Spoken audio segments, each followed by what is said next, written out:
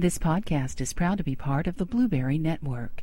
That's blueberrywithnoease.com.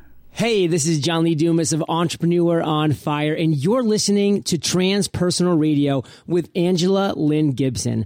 Remember, your thoughts upload your reality. Think wisely and always prepare to ignite. Welcome to Transpersonal Radio. TranspersonalRadio.com. Real talk for real life. Inspiring podcasts. Exploring personal empowerment and transformation through parapsychology, spirituality, and how your thoughts upload your reality. And now your host, Angela L. Gibson.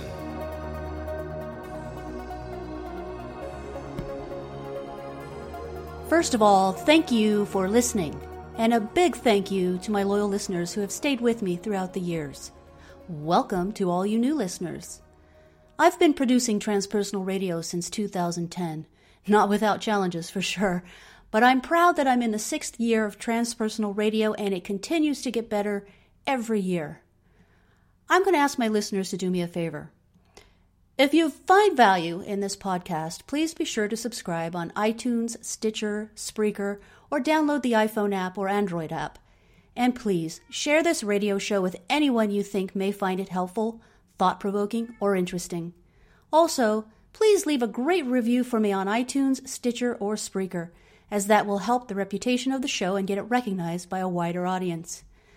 There's a lot of work that goes into creating and producing a podcast and radio show. Here's the thing, folks. Over the years, I've had some really amazing guests on this show who speak from their core, who get real, who speak from a place of authenticity and integrity. These guests bring their A game, providing you with quality content that can really make your life better. So by telling everyone you know about Transpersonal Radio and getting the word out, these guests really can make the world a better place. Thanks again for listening. So, Transpersonal Radio listeners, it is a real treat to have today's guest on the show. I'm really looking forward to this interview and spending some quality time with Isis Jade. I've known Isis for many years, and we've agreed that we definitely must come from the same soul pod, the same soul family.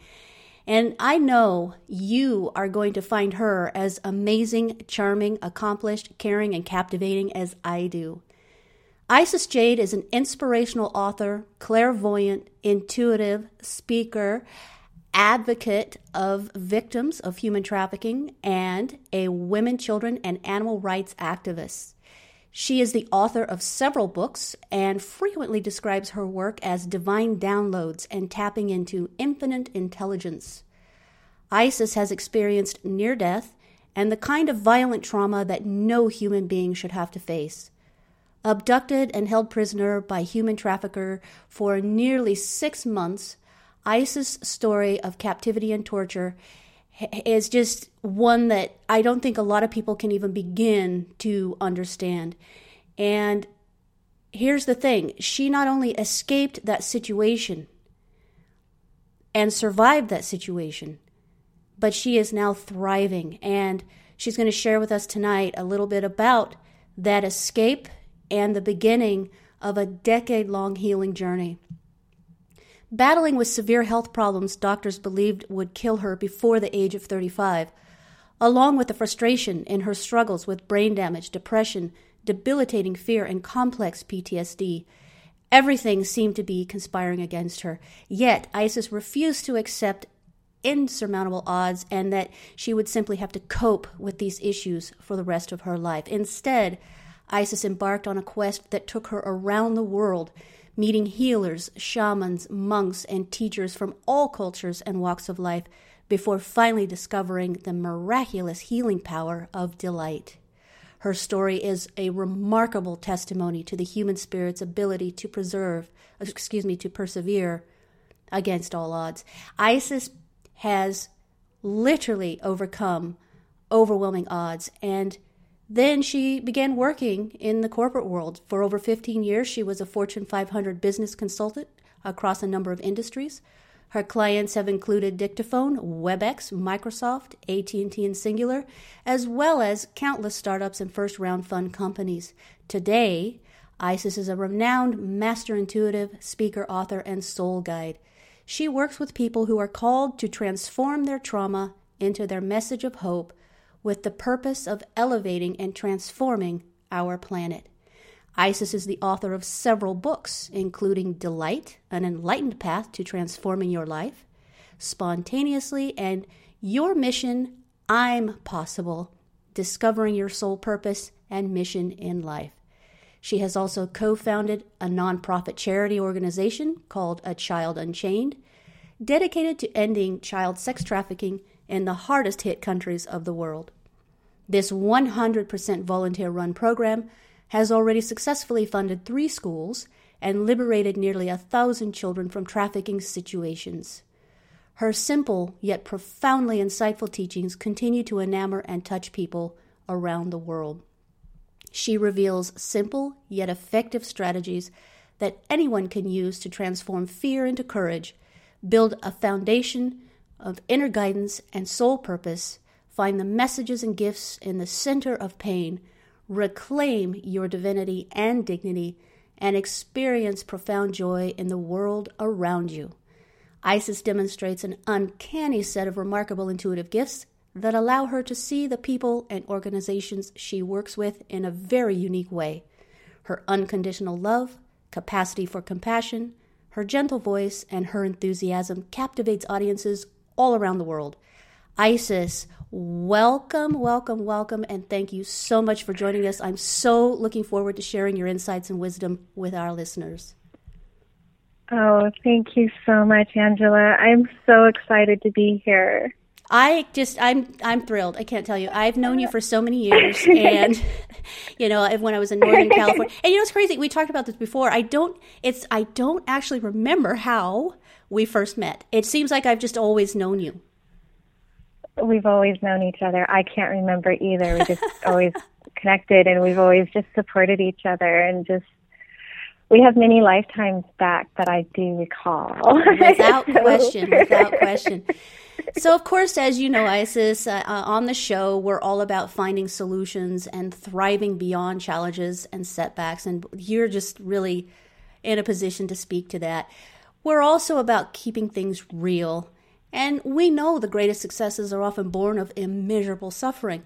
You yourself are a survivor of human trafficking. Tell us a little bit about that story and what happened. Well, it was about 18 years ago. I was the age of 22. I was working in Las Vegas as a project manager. And I had met a client for some drinks, and we had just finished up a conversation. And I glanced at my watch and remembered that it was time I needed to go. I got to pick up my children from the nanny.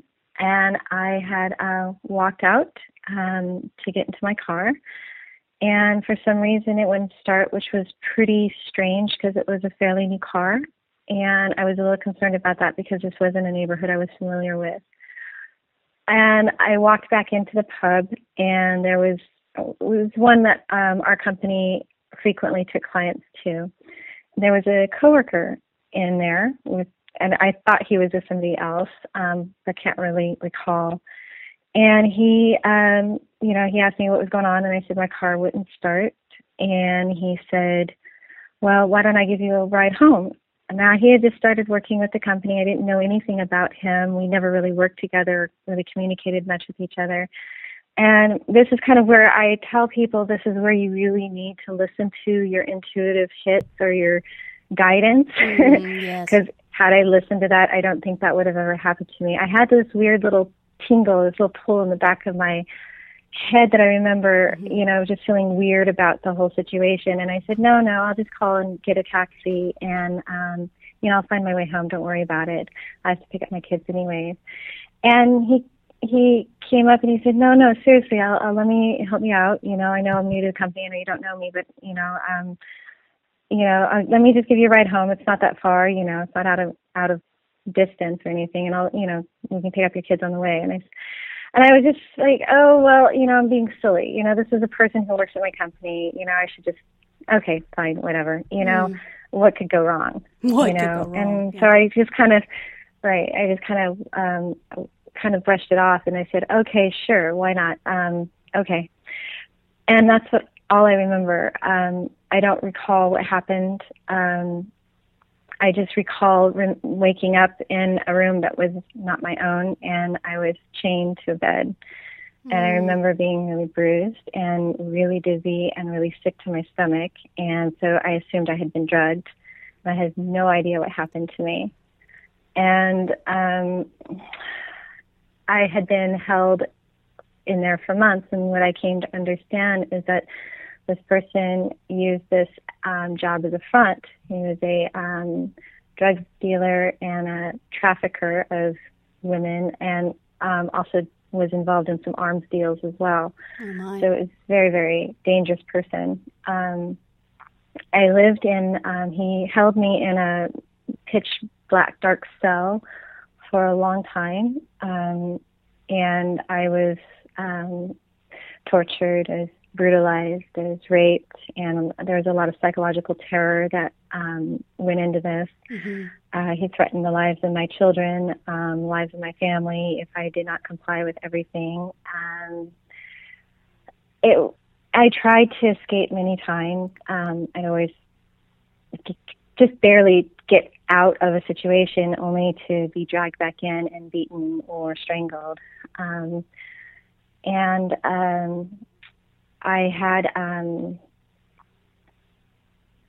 I had been electrocuted. I had been, at one point in time, I beat up one of my captors with an iron poker because I didn't want to be raped again. I just couldn't handle anymore. And so I picked up an iron poker that I found, and I don't even know where it came from. It wasn't in that room before. And I remember picking up and just beating this person with it, trying to get away. Anyways, he grabbed me by my neck and he strangled me. And he threw me across the room, and he strangled me until I left my body. And I can remember the feeling of being literally pulled out of my body and looking down and watching this scene unfold. And it was pretty traumatizing, Angela, I could tell you that. To say the least, my goodness. He left the room. I remember he left the room. I was over my body. And he came back in the room with garbage bags and a blanket and duct tape. So I assumed that he believed that I was dead. And I remember saying, oh no, that's not how this is going to end. And I don't know what happened, but I pulled back into my body and I sat back up. And I felt very confused and very disoriented. And I remember very clearly he was so startled by the fact that I sat up. He slammed himself up against the wall, and it looked like he had lost all color in his face. And he said, "You're supposed to be dead." And then he left the room and just left me there. Wow. And it was a couple months later when I was finally able to get out. Normally I was under lock and key and under surveillance at all times, or tied up in this little dark cell where I didn't have any room to turn around. I was just chained to a wall and just left there. And so it was very strange that the door would be unlocked. And someone told me to check the door. And I did, and the door was open. And I walked out, and I saw just kind of light guiding me to the next room. And I didn't really remember exactly where the entrance was to the door, because by then I had had so much damage done to my body. They had put my head through a wall once. They had hit my head and broke my nose against the toilet. I had many, many concussions, the hospital said, when I finally got out. So I was very, very dizzy, very disoriented. And I just followed this kind of guiding light and ended up in another room where he was sitting. And he kept repeating, all of this just fell apart. All of this just fell apart. And I remember just looking down at him. There was a gun on the table beside me in the room, and he was sitting there, and he looked up at me, and he said, you know, I could kill you right now. And I just shrugged my shoulders, and I don't know what came over me, but I just sat down with him, and I asked him what happened, and he said, they're investigating, and you should go before you're killed. Wow. So I got up and I left. Wow. And it took me a long time to figure out exactly where I was located at. I was lost. It took me a couple hours to get my bearings straight to figure out where I was. And I was barefoot. It was very, very hot. It was in the middle of summer. I hadn't had any food in almost a week. I hadn't drank water in a couple of days. I was very, very dehydrated. Middle of Las Vegas in the summer. Mm. And so everything's scorching hot. And all I could keep in mind was, I'm getting out. I'm going to find my kids, and I'm going to be safe again. And I found my way back to my nanny's house, and she found me in the bushes, unconscious. You know, I have to say, it's just, your story is so incredible because, again, I mean, first of all, just that you survived that is just, I'm speechless to bear witness to that kind of tragedy and trauma. And one of the points that I'd like to underscore is a lot of times when people think about human trafficking, they think about third world countries or somewhere far away, or, you know, this doesn't really affect me. It's not part of my world. And it doesn't affect us. Right. And this happened right in the United States, right in one of the most popular holiday destinations in Las Vegas. So it really brings it home. It does. It does. We have a huge trafficking problem in this country. We have 600,000 children and women that are trafficked out of this country every year. And you talk about a conservative estimate. Some of the other really shocking statistics you talk about, I'd like to share with our listeners, is you say that less than 1% of trafficking victims survive slavery and escape. Less than 1%. So sit on that for a minute. And yet, even those that do escape still might not survive once they're free. What's going on there? Well, a lot of it has to do with the effects, the psychological effects that slavery has on, especially in the sex trafficking situation, the resuscitation rate of women who escape. If you end up in what we've seen as statistically in some of the nonprofits that I've worked with, the resuscitation rate for human trafficking victims is exceedingly high, meaning they go back into either prostitution or drug dealing or things like that because this is something that they are familiar with. Mm-hmm. A large part of it has to do with the fact that once you've been in a position where someone has taken complete control over your life, makes all the decisions for you, you have no control over your own self, your own identity. Everything is done to you. You have no ability to do anything for yourself. So it creates a fractured sense of self-identity or self-empowerment. And it creates this self-perpetuating philosophy of that we call learned helplessness. It's a very, very destructive in terms of mentality, destructive in terms of psyche, destructive in terms of the soul. So a person that comes out of that, if they're not provided with the right mode of assistance and guidance to get them back into a place where they can make their own choices, make their own decisions, make their own, and learn how to make those decisions and choices in a place of self-empowerment as opposed to victimization, they tend to re-victimize themselves because that was what was known.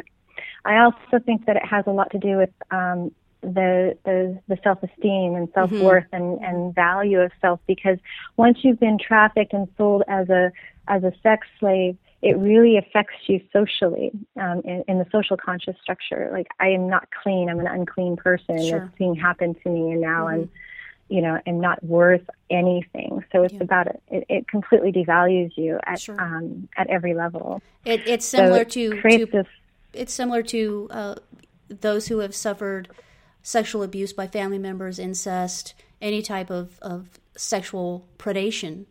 And Yeah. But for what you experienced with the human trafficking, there's another level there because you become indoctrinated. There's an indoctrination process that occurs where your very self is broken down and deconstructed, and you are reconstructed into this thing that you're not, but it becomes your identity. Exactly. An object. You become an object, not a person. You're an object. Right. And therefore, I can see how the cycle would continue because you believe at your core at that point you have no value, you have no worth, you're not worthy. Exactly. It's devastating. Exactly. Let's talk a bit and about... then on top of that... Oh, go ahead. No, I was going to say, and then on top of that is the debilitating terror that you'll be found again. Oh, There's my a lot gosh. of these traffickers, even once you cut out, they're still looking for you because if you ever reveal anything about them, you know, there's a lot there for somebody to overcome. That's something I've never experienced. I could never imagine the amount of terror involved in what you described. My heart goes out to you completely. Let's talk a bit about complex PTSD. It was once believed that PTSD, or post-traumatic stress disorder, was something only suffered by soldiers exposed to combat during war. As I've discussed on other shows, we now know that PTSD is relative and situational and can be experienced by anyone who has suffered trauma or life and death situations. Can you explain for our audience what complex PTSD is and the difference between that and traditional PTSD, and why it's so important that this become more well known? Yeah, there's actually a huge distinctive differences that have a lot to do with what we had just talked about the breakdown of the psyche and the breakdown of self-identity.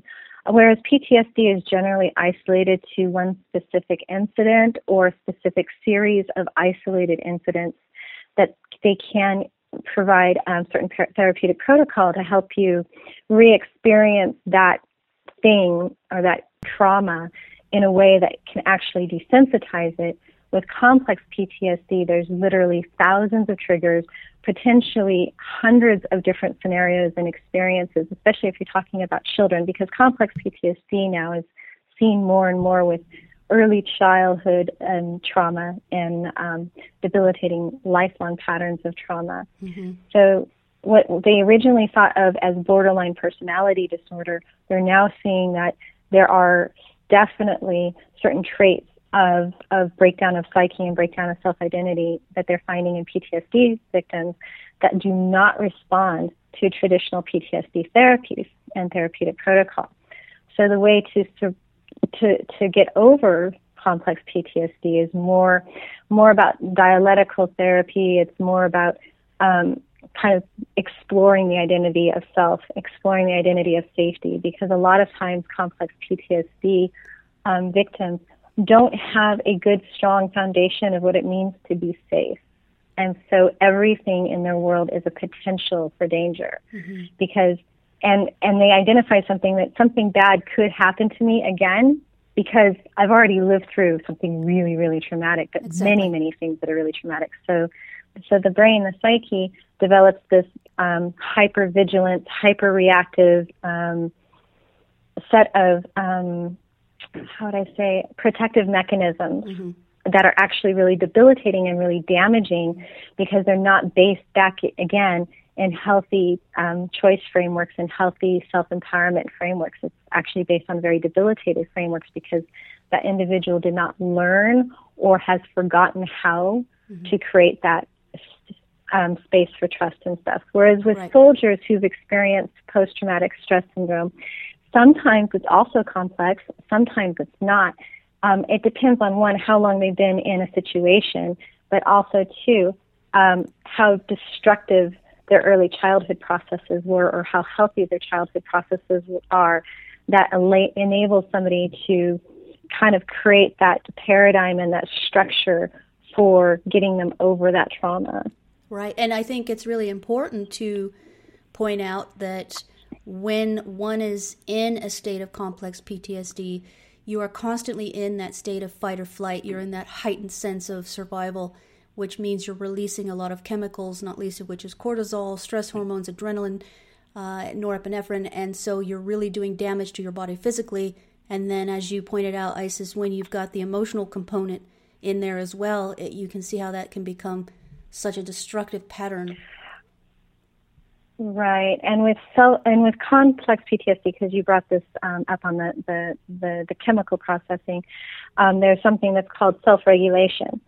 In PTSD, there is still some self-regulation, but in complex PTSD, we generally seem to find that individuals who have suffered from prolonged bouts of captivity, enslavement, or severe childhood trauma, they have no ability to self-regulate. Part of that has to do with the chronic stress that they've been under for months, if not years.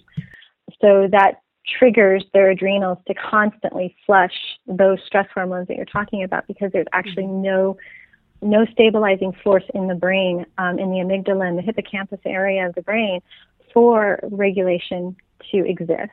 So it's about teaching how to create that self-regulation. Very good, very good. So there is hope. Your story, true. Right? Your story, Isis, seriously, is so profound. I mean, it's heartbreaking. It's heartbreaking, but it's also inspirational, and that is really, as my listeners probably know by now, one of my greatest curiosities is how some people are able to overcome trauma, abuse, even atrocities some can't even imagine, like you've been through, Isis, while others seem to succumb and they don't make it, either mentally or physically. So, Isis, share with us how you found the power to overcome everything you went through to become who you are today. Tell us about this life-changing spiritual experience. Well, when I got out, I really thought that I could just be who I was before. And I just didn't really take into consideration the trauma that actually just broke me down. And once I had experienced a series of these really horrific emotional breakdowns at work, a series of really horrific physical breakdowns, health breakdowns. It seemed like every time I was moving one step forward, I was making 3-4 steps backwards. And I was just so determined. I had this like steel resolve determination that there is nothing that I can't overcome. And I'm going to psychiatrist after psychiatrist, therapist after therapist, and they're all just telling me the best you can hope for is cope. And I got to the point where I absolutely hated that word, cope. Mm-hmm. It just seemed so limiting to me. And so I was so determined. I said, no, I can't just cope, because here I'm dealing with this deep debilitating suicidal depression that I just can't get rid of, this humiliation, the flashbacks and the terror. And the terror was so bad, Angela, that I would vomit 5-6 times before walking into work, when I'd have to know for a fact that I was going to be facing a room full of men in the boardroom to have to present to them. I just couldn't function. I was not a functional person. And so it was that I got so frustrated with the Western medicine and with Western philosophy of therapy that I started just looking for any answer anywhere. And I started working with a shamanic healer. I met a tantric guru, and part of that was because I wanted to get over all my sexual inhibitions that happened as a result, because I couldn't function as a person in relationship. I couldn't function at work. I couldn't function anywhere. So it was like, I need to fix this. I need to resolve this. So I got on this bandwagon of fixing and healing and fixing and healing. And you do that, you're always finding something else that needs to be fixed and healed. Yes. And and anyway, so I was working with some horses. It's one of my passions is horses. And one of the things that I learned about working with horses was that, if you don't show up to the arena or to the work with a horse, no matter how damaged they were, if you don't show up with any preconceptions and expectations that they're going to behave a certain way, 99% of the time, they're actually pretty well they can get through their issues pretty quickly. And because of the problems that I experienced and the tragedy that I experienced, I seem to attract a lot of really damaged horses. Oh, yeah. Wow. And so I started working with these damaged horses, and it became very therapeutic for me because I would see them overcome so much and become these whole, healthy beings. These were beings that vets said they were too dangerous and had to be put down, or people said, don't go into that stall, that horse will tear you apart. And literally in like 2 months of working with me, they were as docile as lambs, and you could put children on them, things like that, And so that experience sort of helped me kind of come back into the space of this moment now, that if you don't have a preconceived notion. And so that's a bit of a tangent, but that was what led me into discovering this idea that if we're in the space of the moment, then that's all we have, right? But it wasn't enough for me. It just didn't seem to solve a lot of problems because we still bring our past back forward with us into our now. We still bring all our stuff with us forward into now. I wanted to understand how could we drop all that. And what happened to me was I was in the middle of a huge business loss. I lost everything. I lost my house. I lost everything.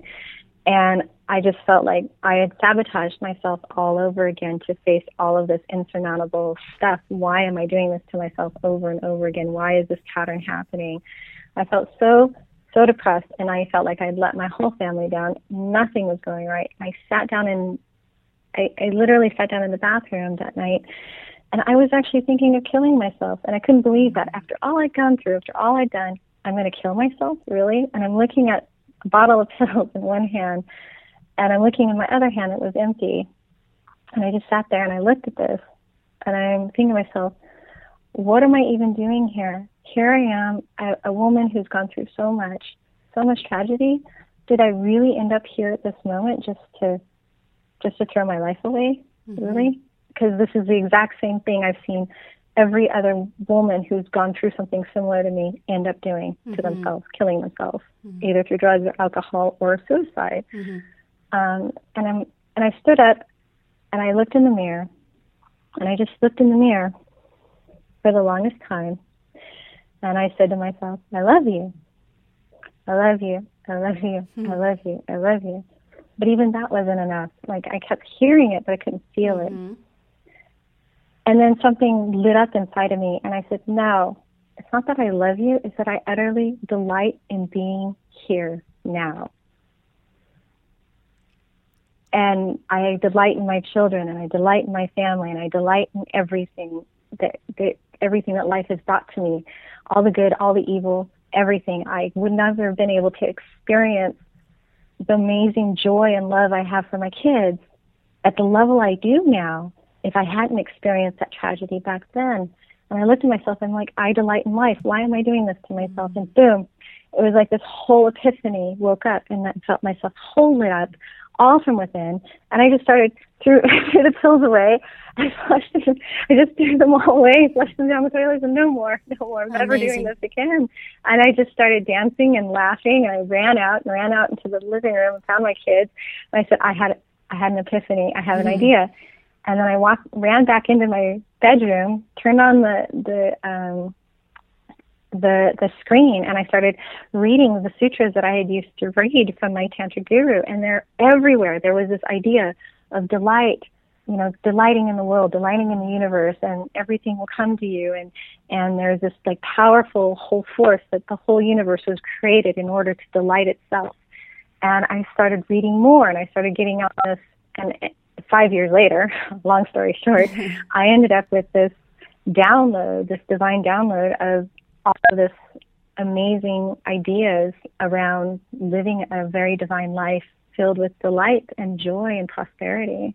That's beautiful. And so for you, at your very, very darkest moment, because I have to argue that all the trauma you went through, I would still say your darkest moment was that moment where you were thinking about taking your own life, because that's a whole different level of darkness. Pain and darkness. And for you, the spark, the epiphany was realizing there's an entire universe still to delight in, that there is still beauty, there's still hope. Absolutely, absolutely. So you, at this point, you've gone on a spiritual journey around the world. You've been seeking out healers, shamans, gurus, teachers, and you've been blessed by countless nuns, monks, gurus, spiritual teachers. Yes. And they've said... Yes, I'm very humbled to say that. Yes. It's amazing. They said you are a divine embodiment of sacred goddess energy. How has that affected you? And yes. And to me, more importantly, what does that mean for others now as you go forward in your life and you interact with others? You know, I was so appalled by that when my one of my teachers had called me that. I ran out and left, and I didn't come back to him for a few weeks because I couldn't process the fact that anything about me back then was divine, much less be an embodiment of something like that. So that was really difficult for me to receive. And not a few weeks later did a monk call me, a Franciscan monk, and he got me on the phone, which is a very rare thing to be able to do back then. I didn't answer the phone if I didn't know the number ever because I didn't know who would be on the other line. And he got me on the phone. He said, as soon as I said, "Hello, this is Isis. What can I do for you?" He said, "Now I know why they delight in you." And I dropped the phone. And then I picked it up and I said, "I'm sorry, who is this?" And he told me his name, and he says, "I'm a Franciscan monk. I'm from Europe. I was given your name, and I was told to seek you out and give you a message, and I've been looking for you for months." Wow. And I said, You're what? You're who? And he's like, "You have to realize that that no matter how bad your history was, it doesn't matter. You have to be pulled by your soul. There's higher work here for you to do. There's more for you to do here. There's a reason for you to be here now." And he said, "You are the divine embodiment of the feminine that we have been seeking to reawaken in this world, and you are part of that. You're part of that. So don't forget that." And then he starts telling me about my history, and I'm like, "How do you know anything about this?" And he said, "I was told." And I said, "Who told you?" And he gave me a name, and I was like so shocked because it was the name of, and I'm going to say this, it may or may not, be relevant here, but he actually said the name of my spirit guide. And that made me drop the phone a second time. Because nobody knows that name. Wow, that's pretty intense. My family. Yeah. So, and then he said, you have two very powerful daughters and all of this stuff. And I was pretty secretive back then. I was really shocked. And I was like, okay, this has got to be a stalker or some kind of crazy person. But actually I did some research on him. I'm researching him while I'm talking on the phone. I'm like, oh my God, you're really real. Wow. You're a real person. You really are a monk. And he said, yes, I really am. And he said, I want to bless you. And then he said a prayer over me and my family. And one thing he told me before he got off the phone was, no matter what, you cannot run away from yourself. You cannot run away from who you truly are. He said, all this time, you have worn so many masks, so many layers, so many this, so many that. But the fact of the matter is, you are who you are. And that's why they could not kill you. And that's why you won't be destroyed by that. You are who you are. And so then I went back to my teacher and I said, I'm sorry, I didn't understand.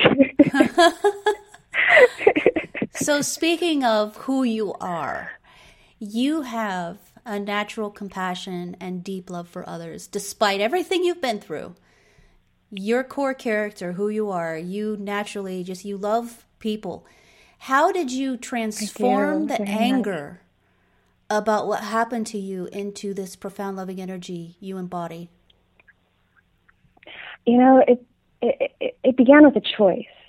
Like, anger has this debilitating effect on our health and our psyche. Mm-hmm. But it's a very addictive emotion, and it's a very gratifying emotion, right? It gives us power to overcome certain things. And I definitely used anger early on to power me through, to force me to change and shift and heal myself in certain areas. But the thing is if you rely on that anger for too long, it can just consume you and destroy you. Absolutely. One of the things that happened was in 2012. It's a very awakening time period.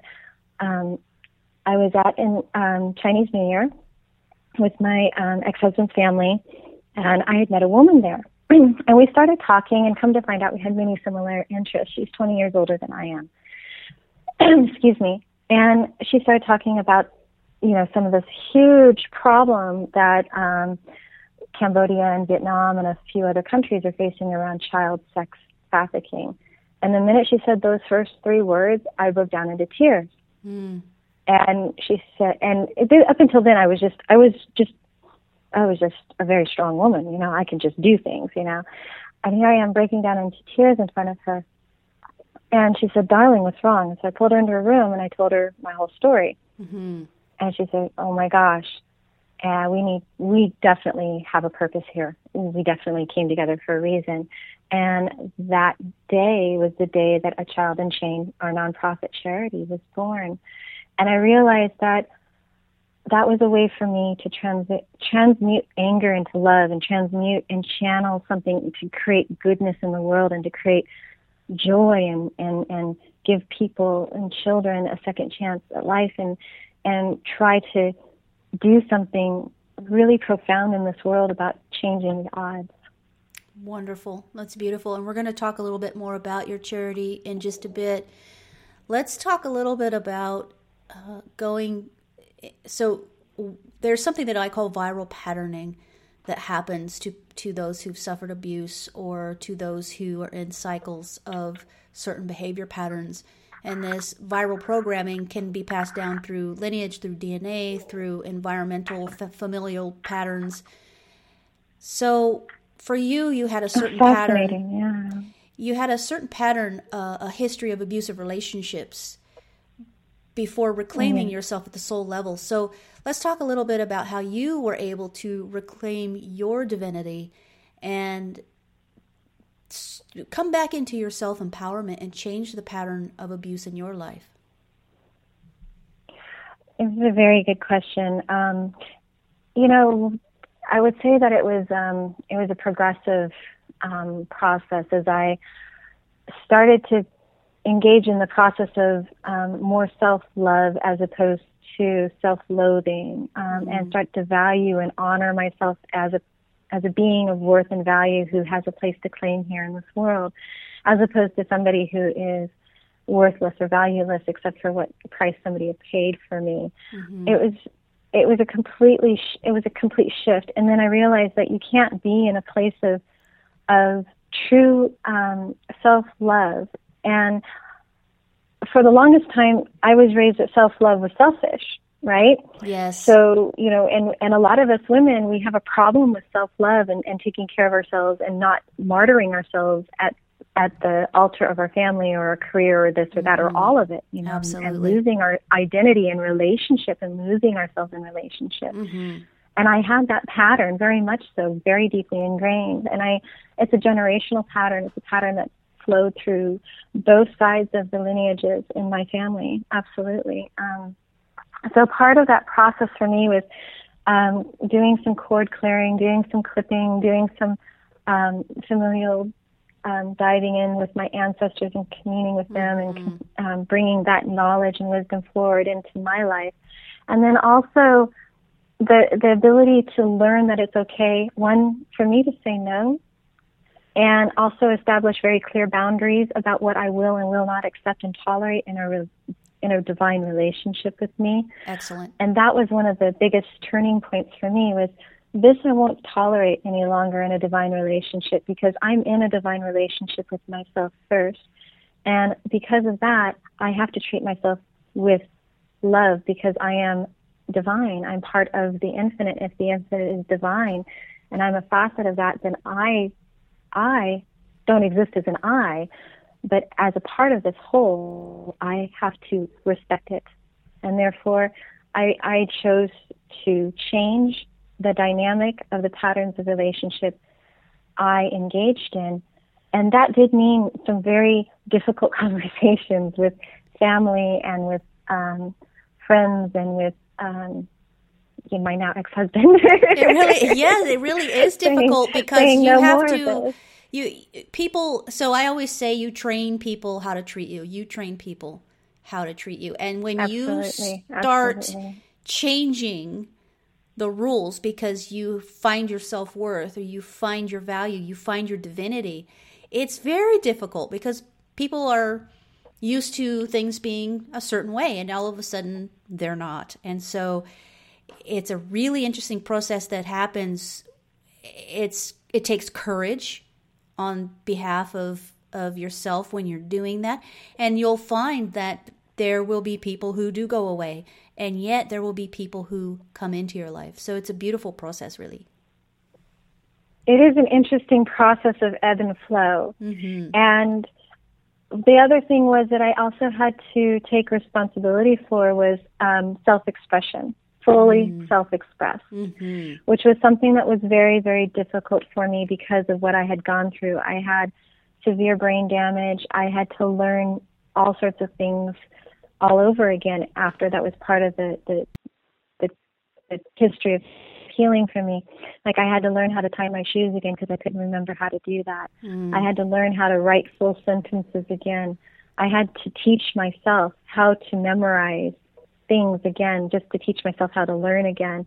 So as a result, I felt totally constricted in my throat chakra, and totally restricted in other areas of self-expression. And even though I wrote prolifically as a process of healing myself, I did not speak prolifically. I did not communicate vocally about my needs and wants and desires. And so I allowed other people to just kind of overwhelm me with their needs and wants and desires. And as an empath, that's the tendency we have to do. You bet. Absolutely. and we tend to forget our own self, our own core. And so when I started shifting that, all of a sudden, for example, in this relationship with my ex-husband, I had specific sets of needs that I needed met, and I started stating them cleanly and clearly, and he was still in the manipulation process of manipulating to get his needs met, and he could not process the fact that I could explicitly state, I'm sorry, I can't meet that need, and here's why, but this is what I need from you going forward so we can have conversation, so we can have, healthy medium. It's kind of interesting because what I liken this to with my clients is it's like when you're in trauma and you're in the middle of crisis, or you feel like you've been fractured, you're generally a train wreck, and you generally attract other train wrecks. Yes, but if you aren't on the same healing path, if you're not committed to the same healing path, the same healing journey, whereas generally if it's two people who are in train wrecks together, but they work together and work together and partner together to heal those aspects of themselves, it can be a very beautiful unfoldment. But sometimes those train wrecks just keep wrecking into each other, and it just never solves the core issues. And those are those patterns. So true. Normally, my radio show goes between 30 to 60 minutes, but there's so much amazing information here with you, Isis, that I'm willing to keep going if you are. I'm willing to keep going. Wonderful. So we're going to take a couple-minute break, and then we're going to dive back in. That sounds great. Wonderful.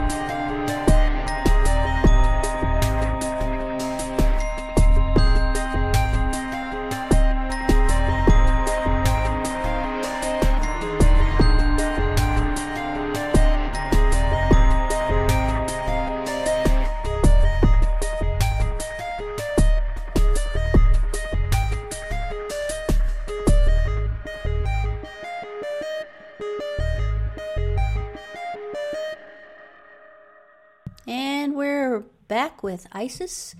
We're going to dive in a little bit now and talk about some intuitive abilities because, hey, this wouldn't be transpersonal radio unless we dive into some intuitive stuff.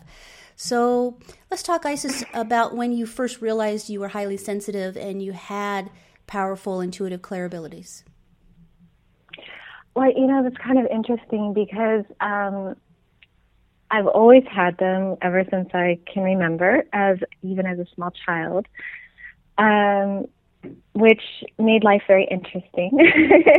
Absolutely. I had a near, so according to, I don't have complete cognizance of this, but according to my family's neighbor growing up, I had nearly drowned at the age of 4 at a party that they held. And there was a backyard pool, and up until that point, I had never seen a full pool before. I've never seen water like that before because we lived way out in the middle of the desert. And so apparently I was just completely enamored by the sparklies, which is typical for me. I really like sparkly things.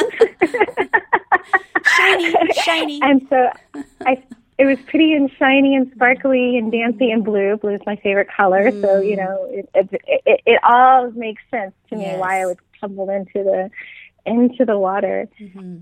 Here's all I remember. I remember being in a bubble, and I remember being held by 2 beings, and we're just talking. I was like, and I remember holding him around his neck and tapping him and saying, "Is it time to go now? Is it time to go now?"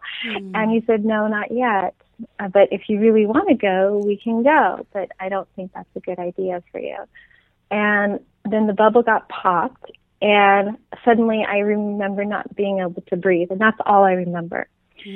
And and floating, lots of floating. I did a lot of floating as a child, a lot of out-of-body floating experiences, a lot of astral traveling and stuff.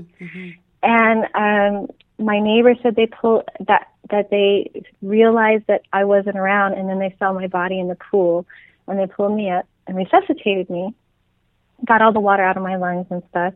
And then apparently I kept saying that I saw my family. And she thought that was really strange because my family wasn't present. And so she said, that was really weird that you kept saying that you saw your family. But apparently, according to my shaman, she says that who I had met was my soul family and probably a couple of my spirit guides that day. So that was interesting. Very, very interesting. So I've always seen things. I've always heard things. I've always had premonition abilities. I remember going into school, like the biology class, and knowing exactly where everything was in the biology class and setting things up for labs and never having walked into that class before. Those things were the normal daily occurrences for me, but it really wigged other people out. Yes, I can relate to that. Yeah, and people would tell me they get really bad goosebumps by sitting next to me. They'll or start walking up to me and just start asking me questions, just randomly questions, and I would just answer them randomly, or have a divine download for a message to give to somebody and just give it to them right there. And I've done that in a couple of boardrooms. That was very scary for a couple of people. I'm sure. Yes. I can imagine. But yeah, my father always called it higher function. He always believed that humans are evolving to be very higher functioning beings.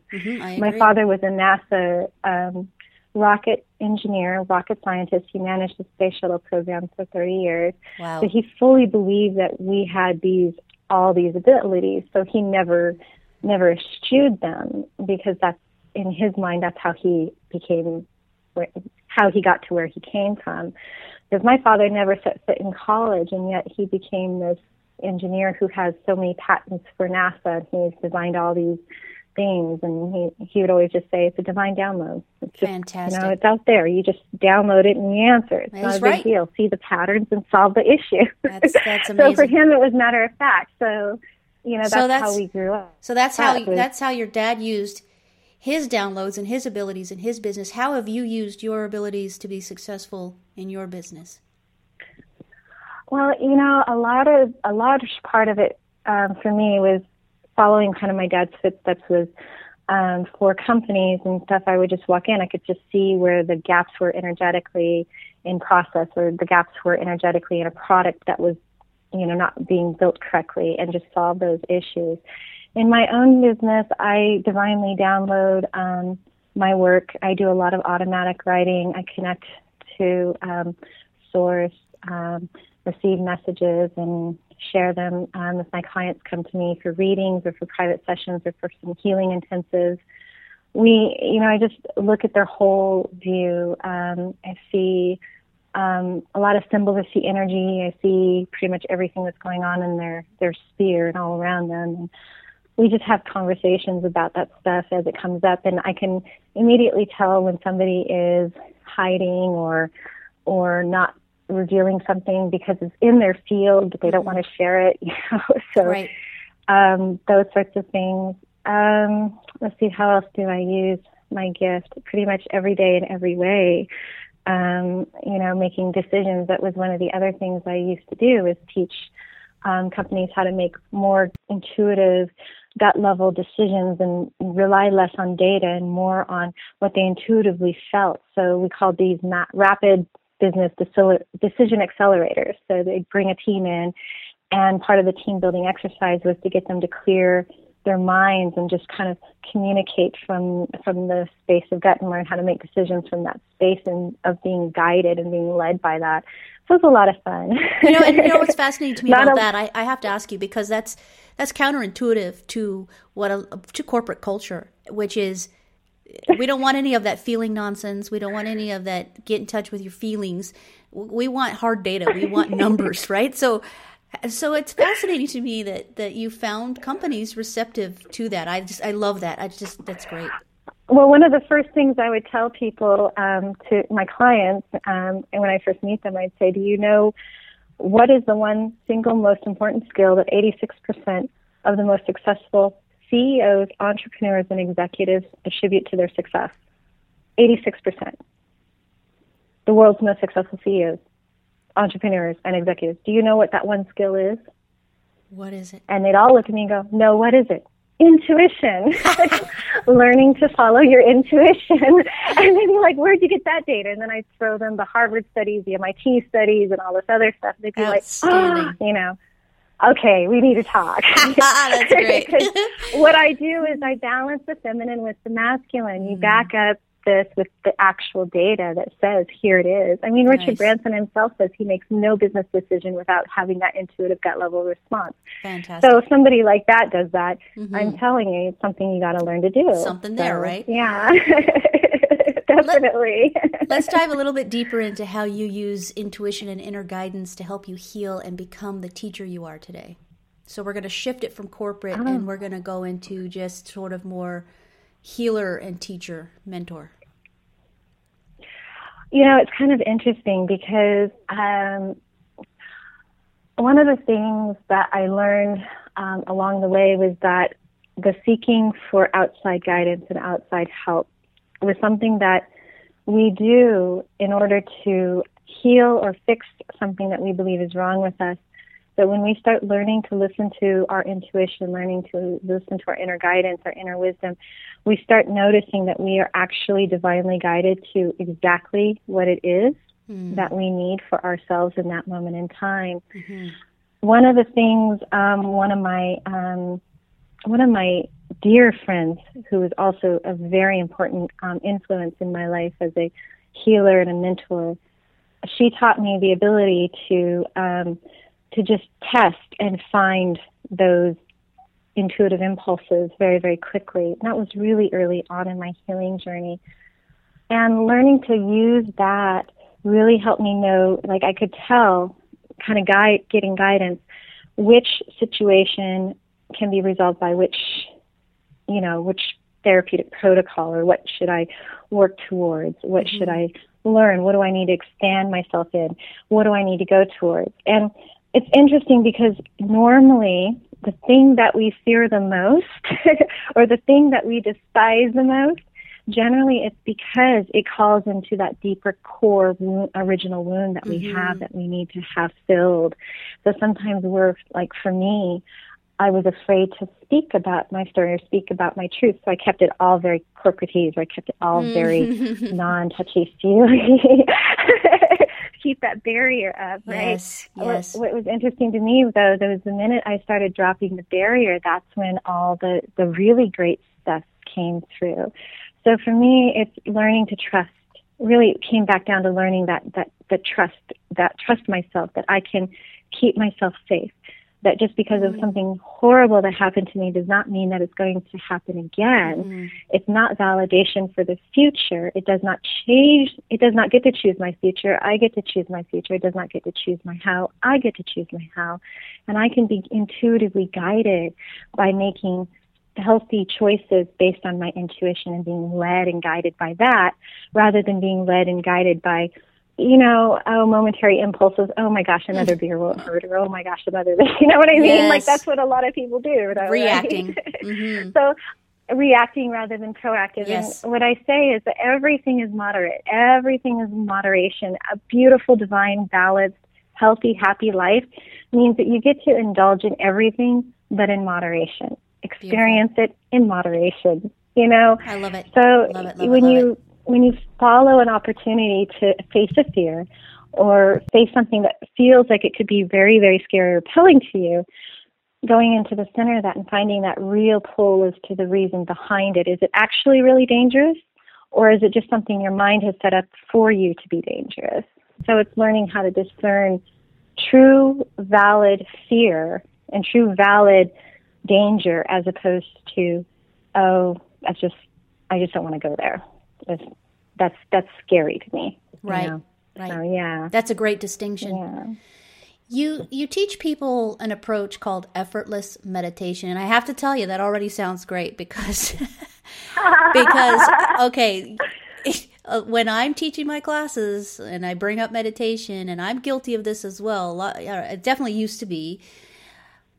Oh my gosh, all I need is one more thing I have to squeeze into my busy day. I do not have time to sit and meditate. So when I hear effortless meditation, I'm like, what's going on here?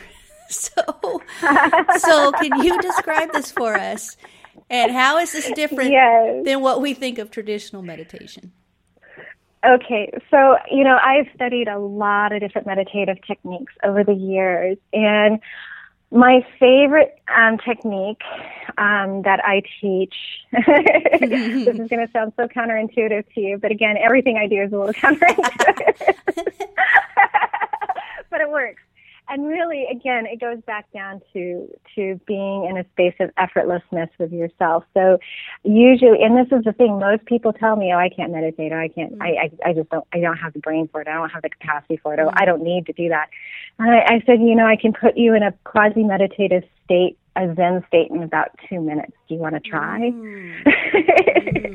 And it's part NLP, part hypnotherapy, but it's also part movement. And a lot of it has to do with allowing your body to find that space where it feels like it can kind of weave or flow or just grow with you. A lot of people see meditation as being something you sit in stasis and you don't do anything, but actually that's not correct at all. There's a million different ways to meditate, and every person has the most optimal form of meditation that works most beautifully for you. So the key is to find what works for you and to do that, and to do it consistently on a daily basis. My form of movement meditation is dancing. That's how I meditate. I know a lot of people that meditate on horseback. I've taught several riders to meditate on horseback. I know a number of people who meditate while they paint. Other people meditate while they write.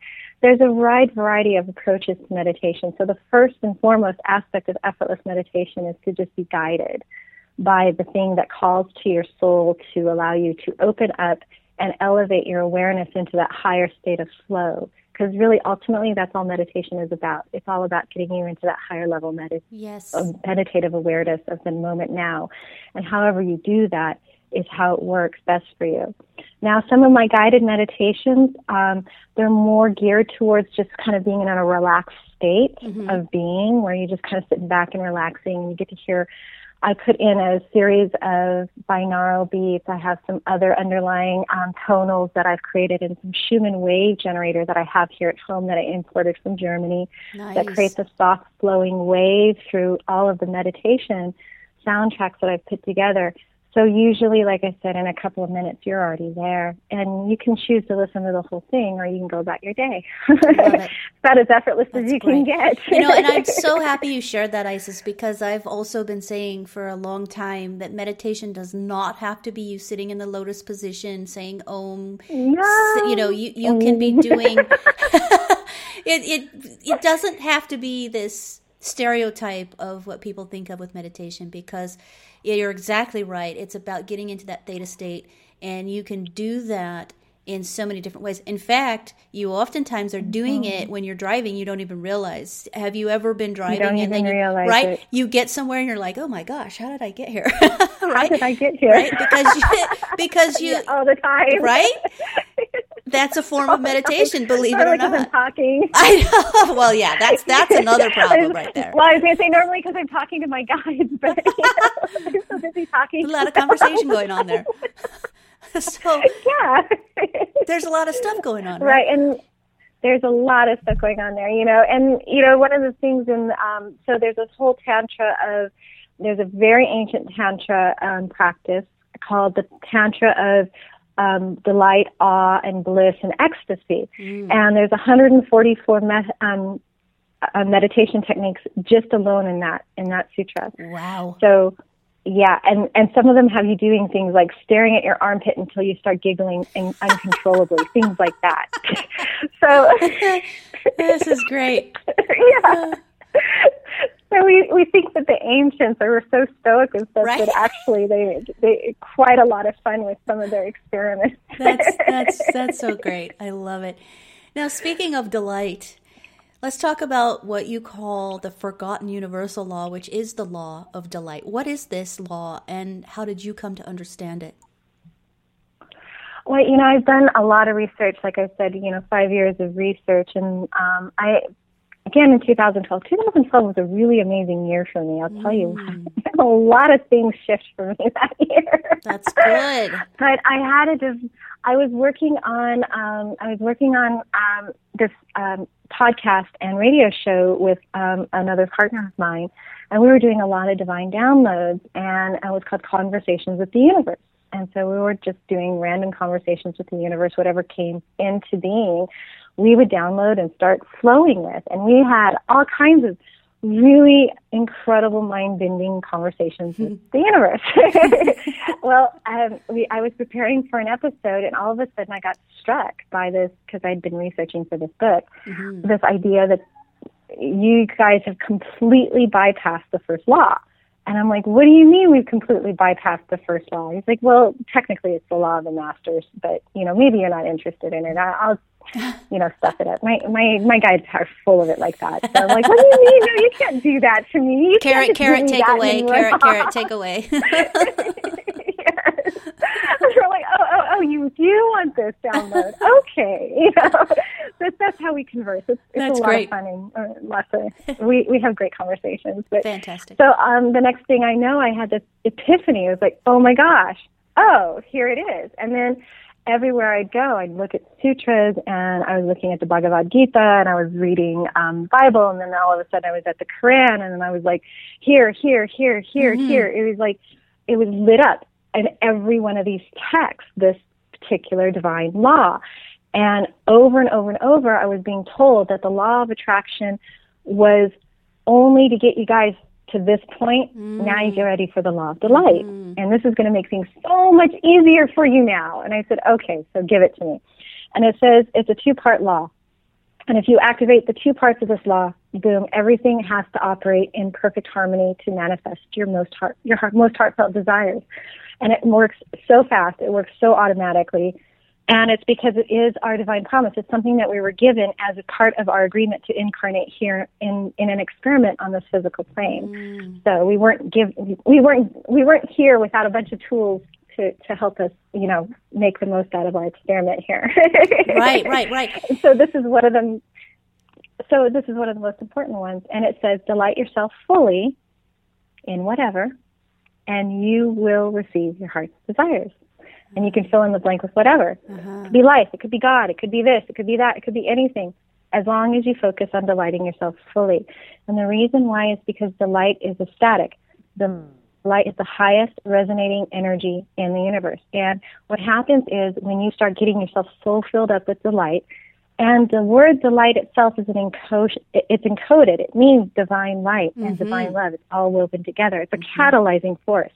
So when you have divine love and divine light, and you've got these two pieces, and divine love is your feminine energy, and divine light's your masculine energy, and you put those two together, and boom, you have your ecstatic state of bliss and joy and harmony and delight. And the word delight is that encoded matrix, and that gives you that, boom, power behind whatever it is you're manifesting on behalf of yourself. You don't have to worry about your vibrational state. You don't have to worry about what you're doing. You don't have to worry anymore. You just go and delight yourself fully and focus on what is your heart's most deepest desire, and it manifests automatically. Fantastic. And so you mentioned the law of attraction, and it's interesting because in 2007, there was an enormous surge in interest in the law of attraction. It's since seemed to level off some, but there's still quite a bit of buzz around this concept. You talk about how people get so caught up in the law of attraction, they forget the other 108 universal laws that are operating in their lives. Now, I'm guessing, and myself included, there are not a lot of people out there, or there are a lot of people out there who didn't have a clue that there are even another 100+ laws operating in their lives. So there is, and they're always in operation, and sometimes they're operating in oppositional force. So sometimes that creates a whole other paradigm and dynamic. So if things aren't all, if you don't have your core self, your heart, your soul, as it were, your higher space, your consciousness kind of fully involved in lining things up for you, there's all sorts of things that can kind of fall into your path. Sometimes we create those patterns from our soul story and our, and all of our history and stuff that we have carrying forward with us into this life. But sometimes it's just a convolution of you not being clear, and all of a sudden, boom, boom, boom, boom, boom, all these things are happening, and you have no idea why all these things are happening, and you're thinking, oh, it's the law of attraction. Well, actually, you've got the law of magnetism, you've got the law of divine return, you've got the law of three, you've got, all these other laws. And so here's where we simplify things down, because if you activate the first universal law, which is the law of delight, and the reason why it's the first universal law, the very first one, it's because from the ancient tantric Hindu text and the ancient tantric belief is that the universe created itself out of a desire to experience delight and ecstasy. That was the only reason. And to experience, and experiment creation and experiment with this and to see how it could delight itself fully. And so, boom, it breathed and it was delighted with its breath. And boom, it started to experiment with other forms of creation. And before you know it, it's evolving and expanding in this divine golden spiral. So the law of delight is the catalyst for that golden spiral. And we see that spiral, that divine spiral everywhere. It's the golden ratio everywhere. Yes, V, and yes, absolutely. So, it's interesting. I'm glad you said that. That cleared a lot of miscommunications and misunderstandings. That cleared a lot up for me, because one of my complaints about The Secret, you remember The Secret, the book and the movie. Oh, yes, Iron, yes. Yeah, yes. One of my complaints about that when it first came out, I immediately said, they're leaving something out. That's not the whole story. Something doesn't add up. And then people would try to use it, and it wouldn't work at all for some people, and then some people it would work, but then it would fizzle out. And so explain a little bit about why the law of attraction can trip people up and get them off track. A lot of times it's because we get so focused on intention setting, and if you recall the old adage, the road to hell is paved with good intentions. Yes, I've heard that. Makes me not want to do anything good. No, I'm kidding. The whole so there's a lot of various different. It's interesting because when you start expanding your knowledge in other cultures, you'll see these sorts of old adages kind of repeat themselves in various different texts in various different ways. So there's another one in the Quran. There's another one in It's not the Bhagavad Gita. Where was that I read that at? I have to remember that sutra. There's another one that says pretty much the same thing, that intention without action fosters toxicity and it fosters stagnation. And the whole purpose is to remember that if you're in a stagnant place, you can't grow, you can't expand, and you're not attracting anything. You're just creating more stagnation. And here's the difference between life negation and life affirmation. Stagnation is life negating. If you've ever seen a stagnant pond and you see all that muck and stuff and all of that ick, right? Yes. It's stagnant. It's gross. It's debilitating. It basically just wants to glom onto you. And if you've ever met somebody who feels like an energy vampire, where they're just really desperate and needy and creamy, and they just want to suck you dry, right? That's the stagnation energy. It's because they're stuck in stagnation. They're stuck in a pain body that they haven't released yet. And so they're looking, because they can't create and attract the energy that they need for themselves, they're looking for other people to do it for them. So it's kind of the same process. As the law of attraction creates a lot of, there are some good teachings around it. Absolutely, I absolutely think that it's great and valid that we have this sitting here. Like it's this first level step. It's like kindergarten. Yes, yeah, exactly. Okay, guys, here's the sandbox, and here's how you play in the sandbox, and here are the rules to the sandbox. And you're right. It was good. It served its purpose by getting this sort of mainstream and out there. Although I have to say, it's interesting, even today when I'm teaching workshops still, there are some people, I'll say, do you understand, have you heard of the law of attraction? Do you know what the law of attraction is all about? And there are still some people in there that haven't, that don't. So there's still work to do. They haven't, right. There's still work to do. Let's talk about let's talk about your book, Delight. What inspired you? That's, I think, your first book. What inspired you to write that? Well, my epiphany really inspired me, and then the amount of interesting texts that I'd read that all kind of sort of hinted around this idea of ecstasy and delight as being this a really rapid way to reach a higher level of being, an enlightened path.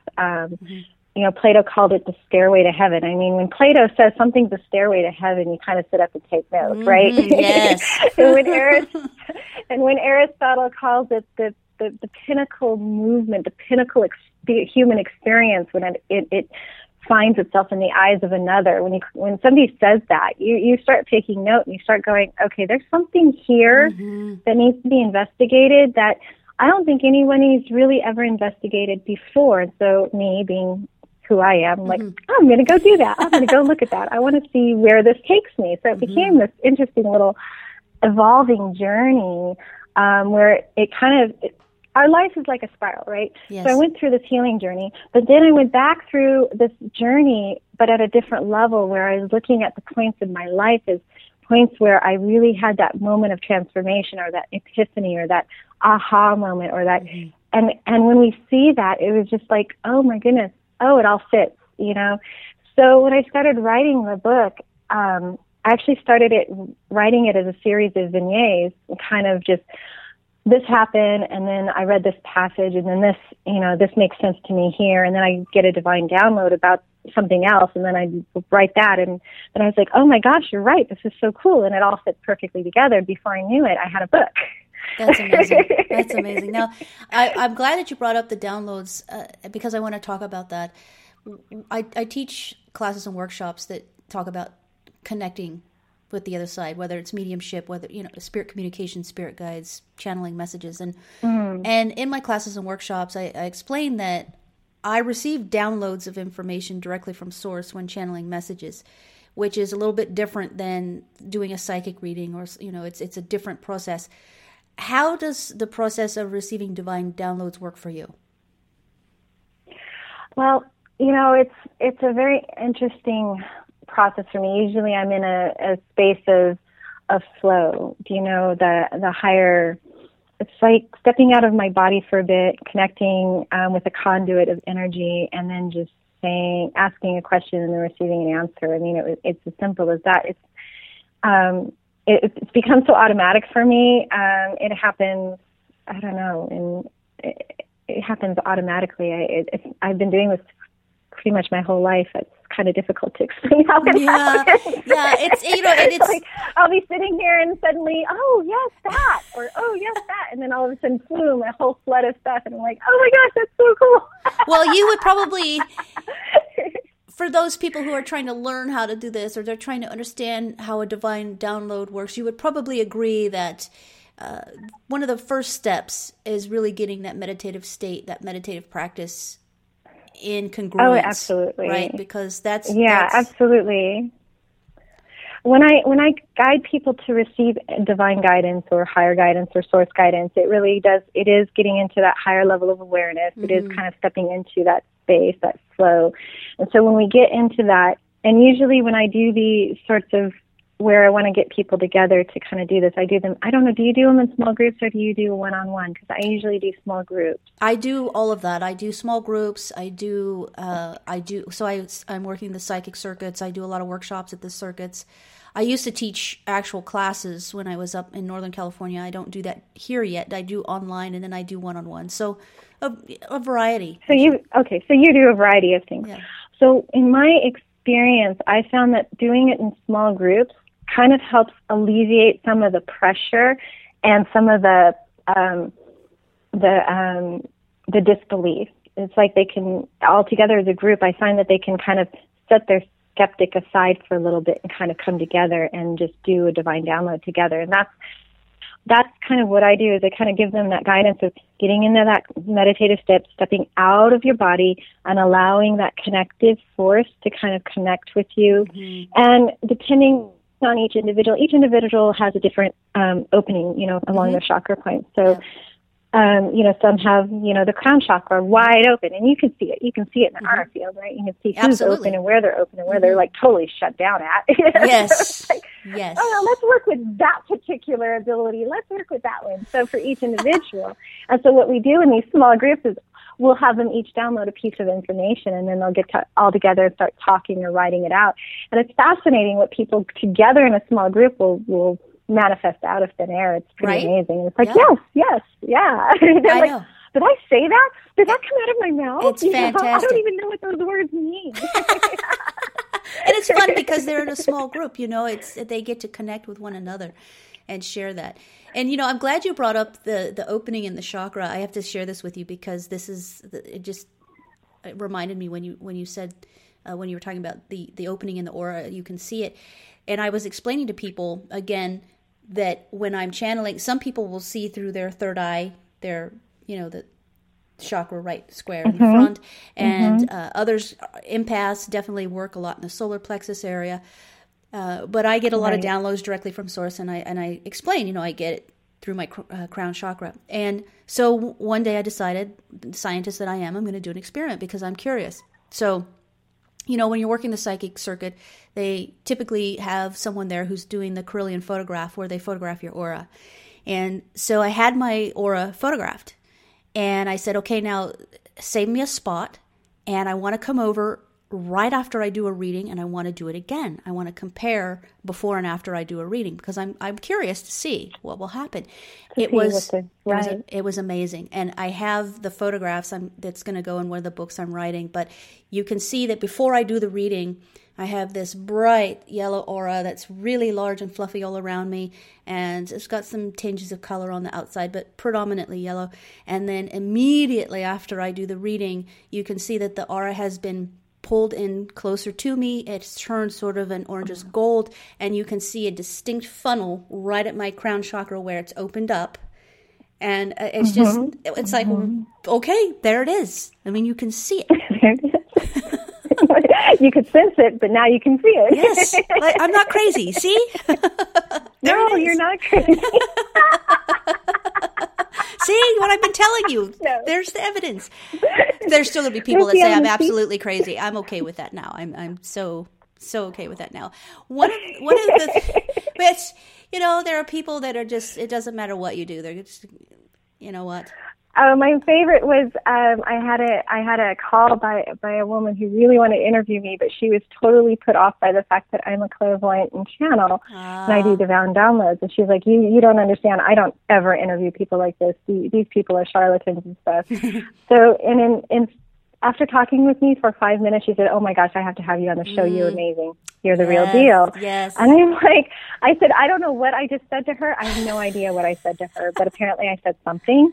I have no idea what it was. I have no recall. And that's one of the things when I start communicating at that higher level, I have no recall of what transpired. So that's why I write or try to record it, because once it comes through, it's gone. It's out. That's it. So true. That is absolutely true. Like, so I told her, I said, well, whatever I said, I hope it was good. Well, it has to be. When it's channeled, higher. She's like, oh my God, I love you more now than and then she called me back and she's like, I need to have you on both my radio stations. Nice. And I'm like, seriously? She's like, you're the first one I've ever interviewed, and I need to have you on both. So the world is changing. The world is shifting. Fantastic. People are accepting that there's higher function. And here's the thing. I want to circle back to something that you mentioned earlier when you were talking about talking to small groups and talking about skeptics, talking about people who think this is all charlatan, this is all nonsense, there's people trying to take advantage. Yes, there are those out there, unfortunately. We're trying to weed those out. Yeah, it is unfortunate. They are out there. One of the most important aspects of mediumship or other channeled information is to be able to provide validation. We need to provide validation. So how do you, I know how I do it, but how do you know where to look to validate channeled information you receive? Because that's important. It is very important. I don't write anything without having validated it first. Like put it together in a book or put it together on out there until I've actually tested it or I validate it through more ancient books. I have a library of, I don't know, probably close to 6,000 books. Oh my God! I thought I was addicted to books. Jeez. No. I'm a voracious reader. I read voraciously. So and here's the thing. One of the other things is you have to be really conscious and really aware of the level of energy that you are channeling. Like there are some stuff out there that you just do not want to have connection with. And yes. I'm gratefully, deeply honored and grateful that where I'm connected to has been nothing but a resourceful and very, very, I would say, loving guidance and focused on optimal, best quality of life for everyone involved. So I don't get like twisted, weird stuff. Yes. Like I read some channel stuff that's just like, what? Exactly. Okay, now I'm even saying that's crazy. Yeah. And I have a very open mind. Right? So when I received some channeled information about my family history, I was really skeptical about it. I was like, there's no way. No. And I had put it down and I put it away, and I'm like, and I left it there for a while. And what happened was over the course of a couple months, I started seeing things about discoveries, like on the Scottish, that there was a crashed vessel on a Scottish island or on a Scottish shore that they came to find out it was Egyptian, and they had no idea how it got there. Wow. And then later on in Terra, they had a discovery of Egyptian artifacts that were obviously either traded or were brought there by somebody. Then they had and the dating the carbon dating of it was a correct timeline for something that I had channeled. It was really weird, really scary, like deep gut level, like, ew, really? Oh my God, it was right. Oh. And then when I had done a channeling on, I was curious about the history of humanity, because in the tantric text, the Vedic text, they talk about that this is the fifth age of humankind, and that there have been 4 previous ages. And so I was curious about what those other ages were and whether or not there was any validation out there about it. So I channeled some information. I said, okay, that's curious and that's interesting. I'm going to put that aside for a while, and, I'll check back in on it when I can. Mm-hmm. Well, come to find out, one of my friends had sent me an article on how they had discovered nuclear fused glass in certain parts of India. And it was weird because, again, the Bhagavad Gita, there's another one called and I'm really bad with pronunciation, sorry, the Ramadan, where it talks about the last war that destroyed human civilization and people flying around in airships, shooting at each other and destroying everything. And it's like this very deep, very, very heroic and very, very aggressive text, and how that this is how the last age was destroyed. And then we finding nuclear fused glass in the middle of, and I can't really remember the dates off the top of my head. I'll send them to you later. But it was just like utterly like jaw-dropping. And then so I went back through the Vedic text and validated that the timeline. And then I'm calling a couple of my friends who are from India. I have a number of Indian friends. And they're like, yeah, that's actually correct. Yeah, your timeline's pretty accurate on that. And I'm like, seriously? And they're like, yeah. We're still trying to figure out where that's coming from. And we're trying really hard not to let the general public know about XYZ, things like that. So, yeah. So you get those and you're like, that's interesting. So, yeah, it's about validation. You absolutely validate the information you receive. You don't just blatantly throw it out there and hope it sticks. I don't do that. Yeah, I don't think that's a good thing. It's not. It's like I said, if I'm going to bring out this whole other universal law, that better be validated. No kidding. Absolutely. Please show me the text where it's at, and So my whole book, Delight, you'll see inscriptions, and you'll see whole passages where it's been talked about in very clear terms, so people can understand it. Great. Now your other book, and I just love this title because I love the play on words. Instead of Mission Impossible, Your Mission, I'm Possible. Like your book, Delight, it has a very powerful, uplifting message for men and women. So what inspired you to write this book now, following up with Delight? Tell us a little bit about that. Well, it's kind of interesting because I wrote that book actually for my daughters.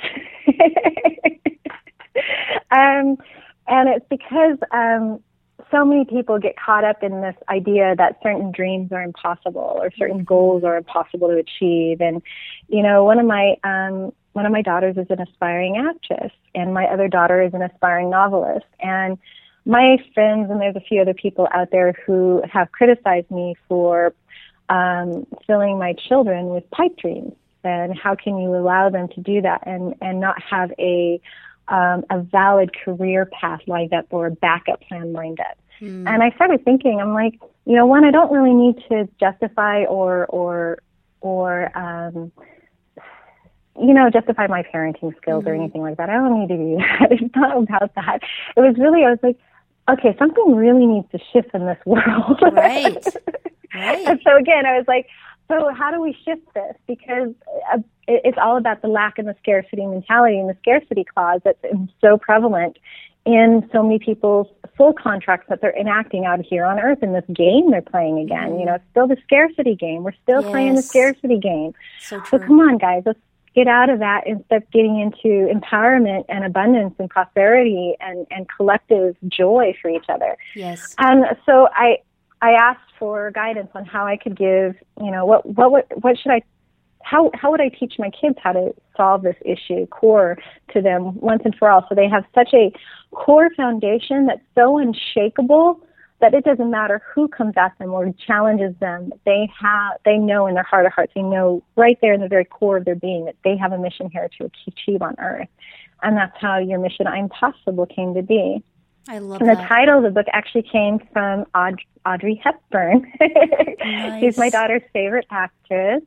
And what she was once quoted as saying, she said, there's no such thing as impossible. The word itself says, I'm possible. And That's I wonderful. love that. Yes. And so I use that as the title and I like the whole idea of mission because we're all here on a soul mission. Each one of us has been given a mission to serve here. We're all part of a collective purpose to expand our human potential, expand our consciousness, elevate ourselves and each other, and have new experiments as a result of that and go where no being has gone before. Absolutely. I'm going to throw some Star Trek in there now, too. So we're all part of this collective...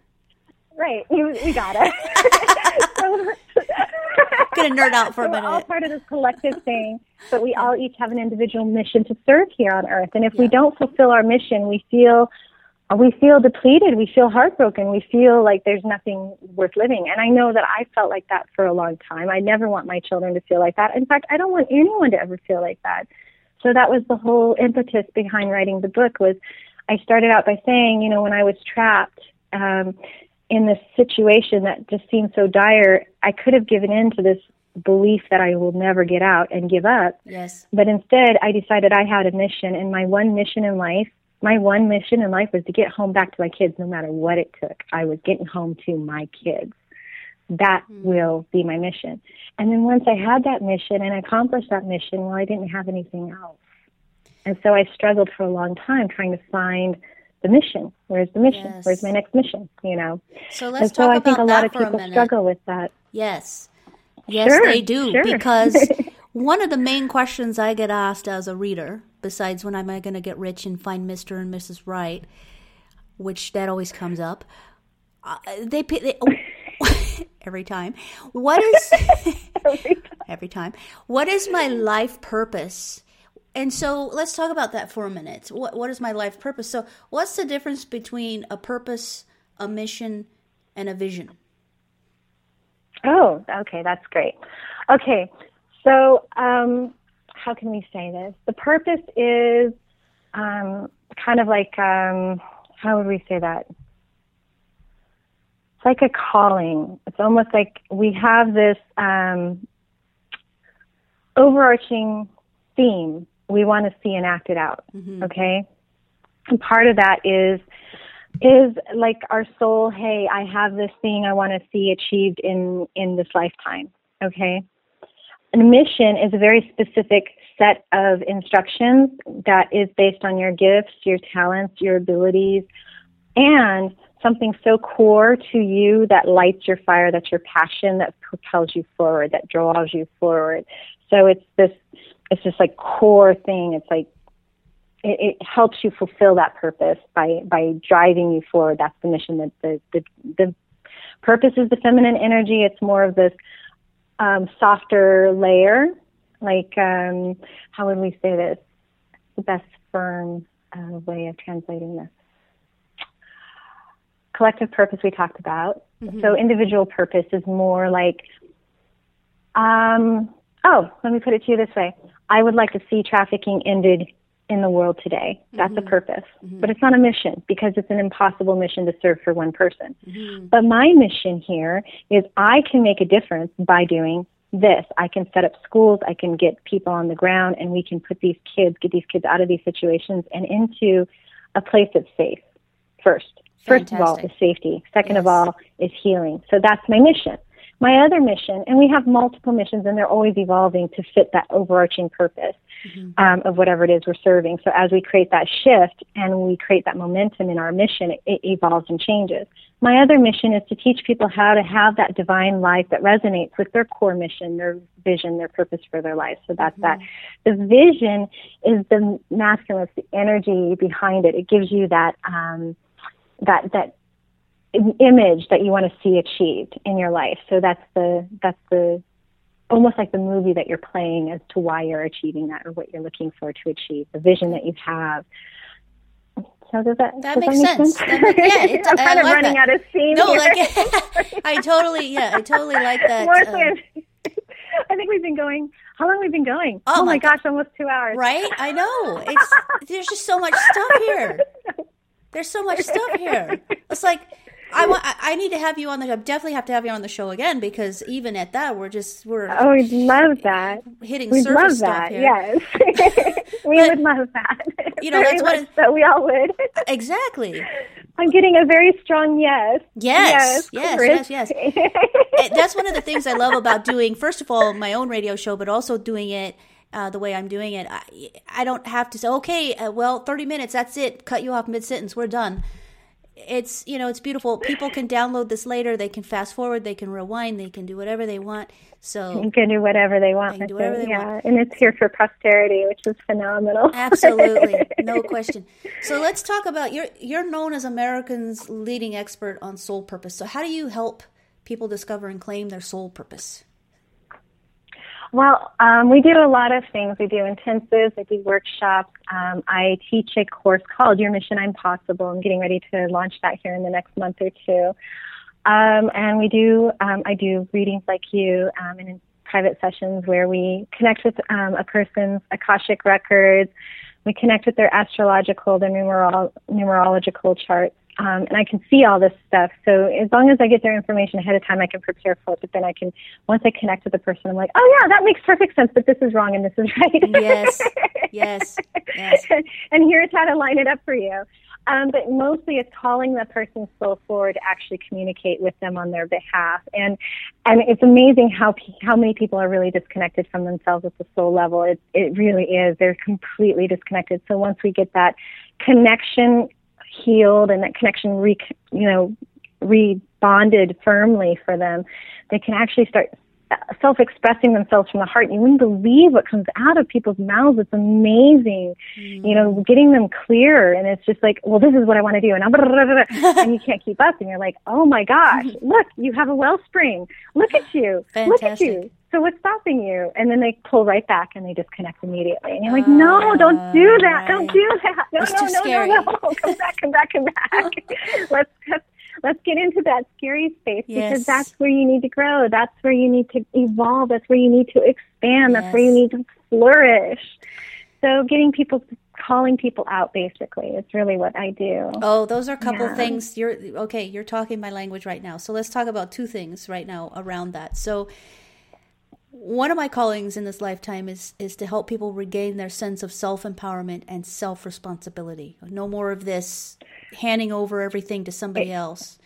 And self-victimization. And self-victimization. And so, and I know your work also has this overarching theme about liberation and cultivating inner freedom and fully self-expressing soul's mission. So how do you see this transforming the world for the better? So we're going to take this global now. Well, here's the thing, and I see when people start self-expressing, when they start stepping into their power, when they start stepping into their divine essence and they go towards their calling, the world changes and shifts monumentally and rapidly. And look at the way tech has transformed our life so rapidly, just by a few tech people kind of stepping into their calling and being fearless around that. And the reason why I think tech has evolved so rapidly and the shift has been so amazing is because in that particular industry, unlike other industries, there's this like no limits thinking. Well, what can I do? Well, what if that happens? Well, what if that? Let's try this. Well, let's try that. And I worked in the tech industry because it called to me early on, because it had that no limits, nothing's impossible, we'll figure it out as we go along, sort of like pioneering, and I call them infinite explorers, Nice. Transdimensional explorers. We can solve these problems. We can do this. Nice. So that's kind of where I see things going. I think if we can take more of that mentality, that pioneering mentality, that intrepid explorer mentality, and the nothing's impossible mentality, and infuse more people with that, I think we would see so many more solutions to our community issues, our water issues, our lifestyle issues, so many issues around our environment. When we infuse people with that belief that they can initiate a change, because there is nothing that can't be shifted, nothing that can't be changed, and nothing that can't be healed on this planet right here now. As long as enough of us come together with that same kind of mentality that we are here to serve and we are here to shift and we are here to create this monumental shift, you won't believe how fast things will flip when we get enough people going on that momentum and in that flow. Yes. I think we're almost there. Yeah. I really sense we're almost there. We're at a cresting point at this point. So it's just kind of creating getting that tipping point over. That's right. That's exactly right. And once we see it, it's just going to tumble, and it's just going to. But a lot of people are so afraid. So there's two energies at play here, and we're seeing actually playing it out right now in our political arena. Oh yes. There's fear. Absolutely. And there's love. Yes. And there's a lot of fear right now because a lot of people are so worried that they're going to lose their small fortune. Right. Over, and where they're forgetting the bigger picture, which is we have an entire planet. Yes. We have an infinite level of abundance.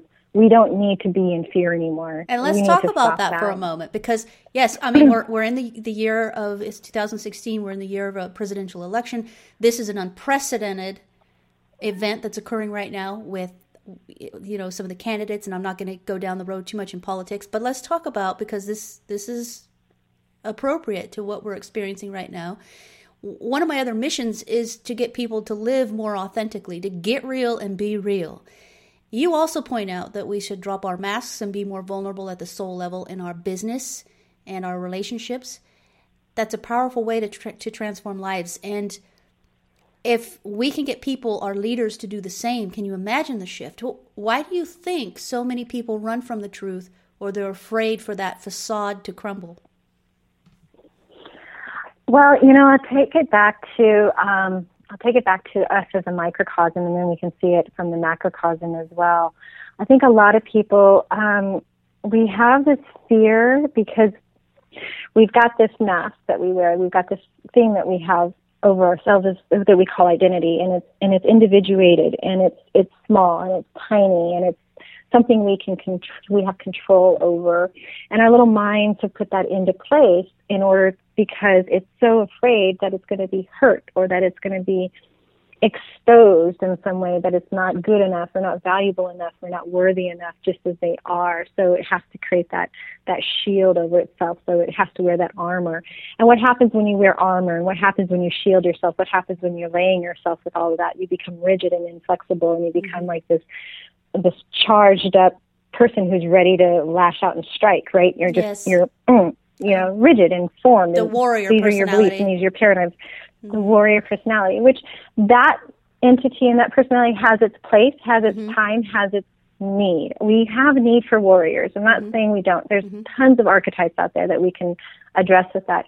But we're also seeing that more and more in our politicians, where they're flexing one facade, but they actually have another facade, and they have a third facade. It just all depends. It's like seeing the paradigms at play. It's like seeing a person with multiple personality disorder come out. It's true.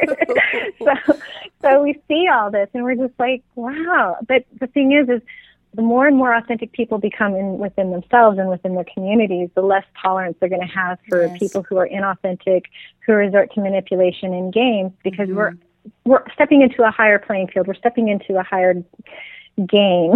Absolutely. There's always going to be games. There's always going to be playing fields, and there's always going to be rules. But we're stepping into a higher playing field. We're stepping into a higher level game that requires us to drop all this baggage so we can lift ourselves up into that next level. That's right. So we have to drop all of it if we're going to ascend, if we're going to get up there and start playing at this bigger field. And because let's talk about that. Go ahead. I was going to say, until we get our stuff right here on, I'm sorry, I dropped you again. I didn't mean to. But until we get our stuff right here on Earth, there's no way that anybody else is going to want to come and play with us. That's right. And so to that end, many people say, well, you can't have a soul-driven business. You can't do this in the real world. It's too competitive, and sometimes it's vicious. How do you respond to that? Yeah, I get that a lot. And I'm like, well, I look at what I've done. Yep. Do I seem vicious to you? Do I seem competitive to you? Exactly. I mean, I can compete and play at games. That's fine, but I get more results by just being me. Oh, and we love you. I love you. How can I love you too. You are love. Like you could.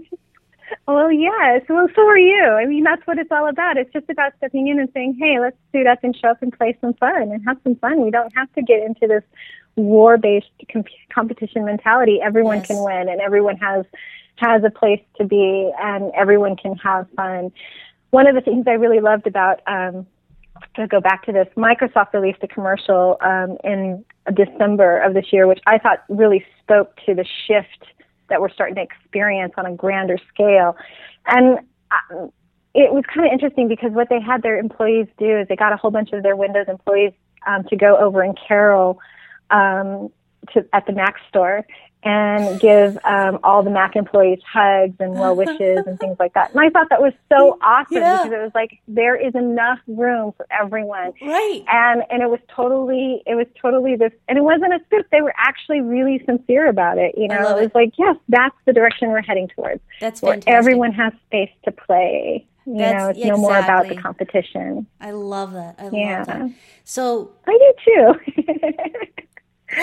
Let's talk about something else. I'm really excited to hear more about your nonprofit you co-founded. Let's talk about A Child Unchained. Now, you talked a little bit about how the idea came about, how the implementation occurred. What's your focus of your nonprofit? The focus of the nonprofit is primarily to raise funds. We do an annual charity benefit, and we do some small benefits here and there throughout the year, but our main benefit is once a year, and it's coming up in March of this year. And what we really focus on mostly is education here in America, that what's really going on out there in the world, but also what's really going on here as well. And then using those funds to build schools to get these kids out. We are partnered with another volunteer organization that's actually on the ground in Vietnam and Cambodia that specializes in getting these kids out of these situations, from first finding them, second negotiating for their release, and then third getting them to safety. Oh, and it's a very difficult it's very complex. There's a lot of layers that are at play here. So it's there has been some political stuff that has come up from time to time. There's been some interesting stuff that's happened, like one of our schools didn't get approved at first because we didn't pay off the right politicians, things like that. You're like, no matter where you go, the game's being played. Yes, that's but something. You have to do what you have to. Yeah, that's something that needs to shift. And then for sure. having. Definitely. And then, I wanted to build a wall around one of our schools because there was some stuff where we had lost 2 or 3 children. And so I said, we have to build walls and they have to be this tall. And I don't care what it takes. We need to get them in because we need to keep these kids safe, because that is the commitment I'm making to these kids, is that they will stay safe and that they will have a life and that they will be allowed to be kids and they will go to school. The other thing that we do is we provide healing, we provide therapy, we provide medical care, dental care, clothes, all the educational materials a child needs. And we have agreements with vocational schools and universities for these kids. So once they graduate, they can transition into a vocational program or a university. You're amazing. The hardest part, well, it's not just me. There's a whole lot of people. All I do is help raise funds that's and occasionally go over great. There and try to negotiate. Wow. I'm amazed. All you can do. Yeah, well, we just do a little at a time where we can, what we can do. And the other thing that we try to do is make sure and maintain that it's 100% volunteer run. Nobody in my nonprofit organization is paid for anything. None of us get a dime for it. Every dime that we possibly can goes directly to those kids. And Fantastic. It's amazing. One of the hardest things we have right now for us is getting citizenship status for these kids, because neither country wants to admit that these kids are theirs, because to admit that these kids are theirs is admitting to the problem. Oh, my. That is the hardest thing we have facing, is to get these kids citizenship papers so that they can be, have a real life, have life back for them, so that they can be very productive citizens in the world. We don't know if this is one of these kids that can, has the most amazing technical idea, or maybe they have, they solve a major chronic illness or something. We don't know, so we can't risk losing them. Fantastic. Really important. In addition to your seemingly endless projects and accomplishments, the list is exhausting. I'm just amazed. But in addition to all of these things, you're also a devoted mother, and you have a number of fur babies. You have animals. I love my babies. Where do you find the energy? How do you balance all this? How are you sure you're not cloned? How are you doing this? I have a lot of help. I don't do the nonprofit by myself. I mean, there's a lot of help that goes into that. There's a lot of work that goes into that, and I'm so eternally grateful to all of our volunteers that do that, because they make that work. They make it. They're the ones that are doing it. I'm such a small part. I'm helping, but it's just such. I mean, when we talk about things like this, it's a whole group effort, right? It's a whole team effort. It means we have to have a community together around these things. For my family, they're wonderful. We take care of each other. They're my babies. My babies so much. Fantastic. And I'm a prolific writer. I write a lot. I spend a lot of time just writing. I and thinking and connecting where I can with people on very deep levels. So I do everything I can to just create shift in this world because it's important to me. Yes, the work you are doing is Very absolutely important to many, many people. Just a couple more things I want to so. talk about before we wrap it up for this evening. You're also a Tantric Dakini. So what is that? Explain that for our listeners. Okay, so here's the thing. With the Tantric Dakini, the West has a very interesting view on what a Tantric Dakini is. First of all, back up a little bit for people who may not even know what Tantra is. There are some people listening. Okay. Who have no idea what Tantra is. Mm-hmm. So Tantra, there's a many variety of different paths of Tantra. Mostly here in the West, most people associate Tantra with sexual practice and the Kama Sutra? The Kama Sutra. And so a lot of people have that belief that Tantra is all about sex. And it's actually such a small part of the whole Tantric aspect of experiencing life on a much higher level and a much higher frequency. Tantra is actually about self-realization. It's about self-accountability, self-responsibility, all those things you talked about. It's also about walking your own path and learning to forge that path. And the whole idea behind Tantra, the word Tantra itself means to weave, and it means to weave yourself in connection with the whole universe, to weave. And then it also means to stretch, to expand, to grow, which is something that the whole universe is doing, stretching, expanding, and growing. Mm-hmm. So as you're weaving, you're stretching and expanding your tapestry to encounter all aspects of a life experience. That's what Tantra is all about. Sex is just one small part of it. There's a whole lot of stuff that goes along with it. So that's what Tantra is. There's several different paths in Tantra. There's Buddhist Tantra, there's Hindu Tantra, and even within those two, there's Tibetan Buddhist Tantra, and then there's, a variety of different approaches to that. And then in Hindu Tantra, there's, oh my gosh, I want to say probably a good hundreds of ideas around what that looks like. So a Tantric Dakini is a very specific woman. And most religious cultures in modern civilization do not have places for women to have an elevated hierarchy within the religious practice. A lot of them are very, very patriarchal. But in Tantra, a Dakini is actually considered the transmuter, it's kind of the highest form of respect you can get or you can receive from a teacher or from I would liken it to being like a high priestess. Mm-hmm. Which you also are, by the way. Good. You're an ordained high priestess and shamanic I'm an healer. ordained high priestess after I received my, yes, I did that too. because why not? I do a lot of ceremonies, and why not? Well, the thing was, I was asked to do some ceremonies, and I wasn't ordained to do ceremony, and I said, well, let me become legally ordained to do these ceremonies, and then I can do them for you guys. Fantastic. And I work with a lot of people who are very alternative in their spiritual path and their spiritual state seeking, and I used to help people transition from life to death, and then also from single to married, and do those ceremonies for people. So nice, one of the things. Nice. Now, a guru Sorry, I didn't mean to interrupt. Oh, go ahead.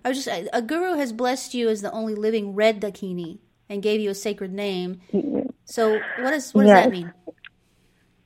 And what that means is when you become a Dakini, you're given a name. And usually when you are blessed to teach, when your guru or your teacher has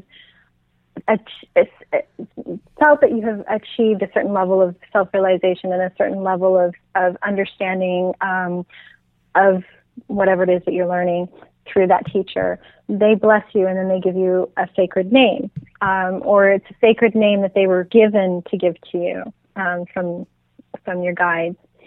And so my name is Idan Shakti Isvara Savruta. It's a Sanskrit name that means she who fully embodies the sacred feminine, the red Dakini.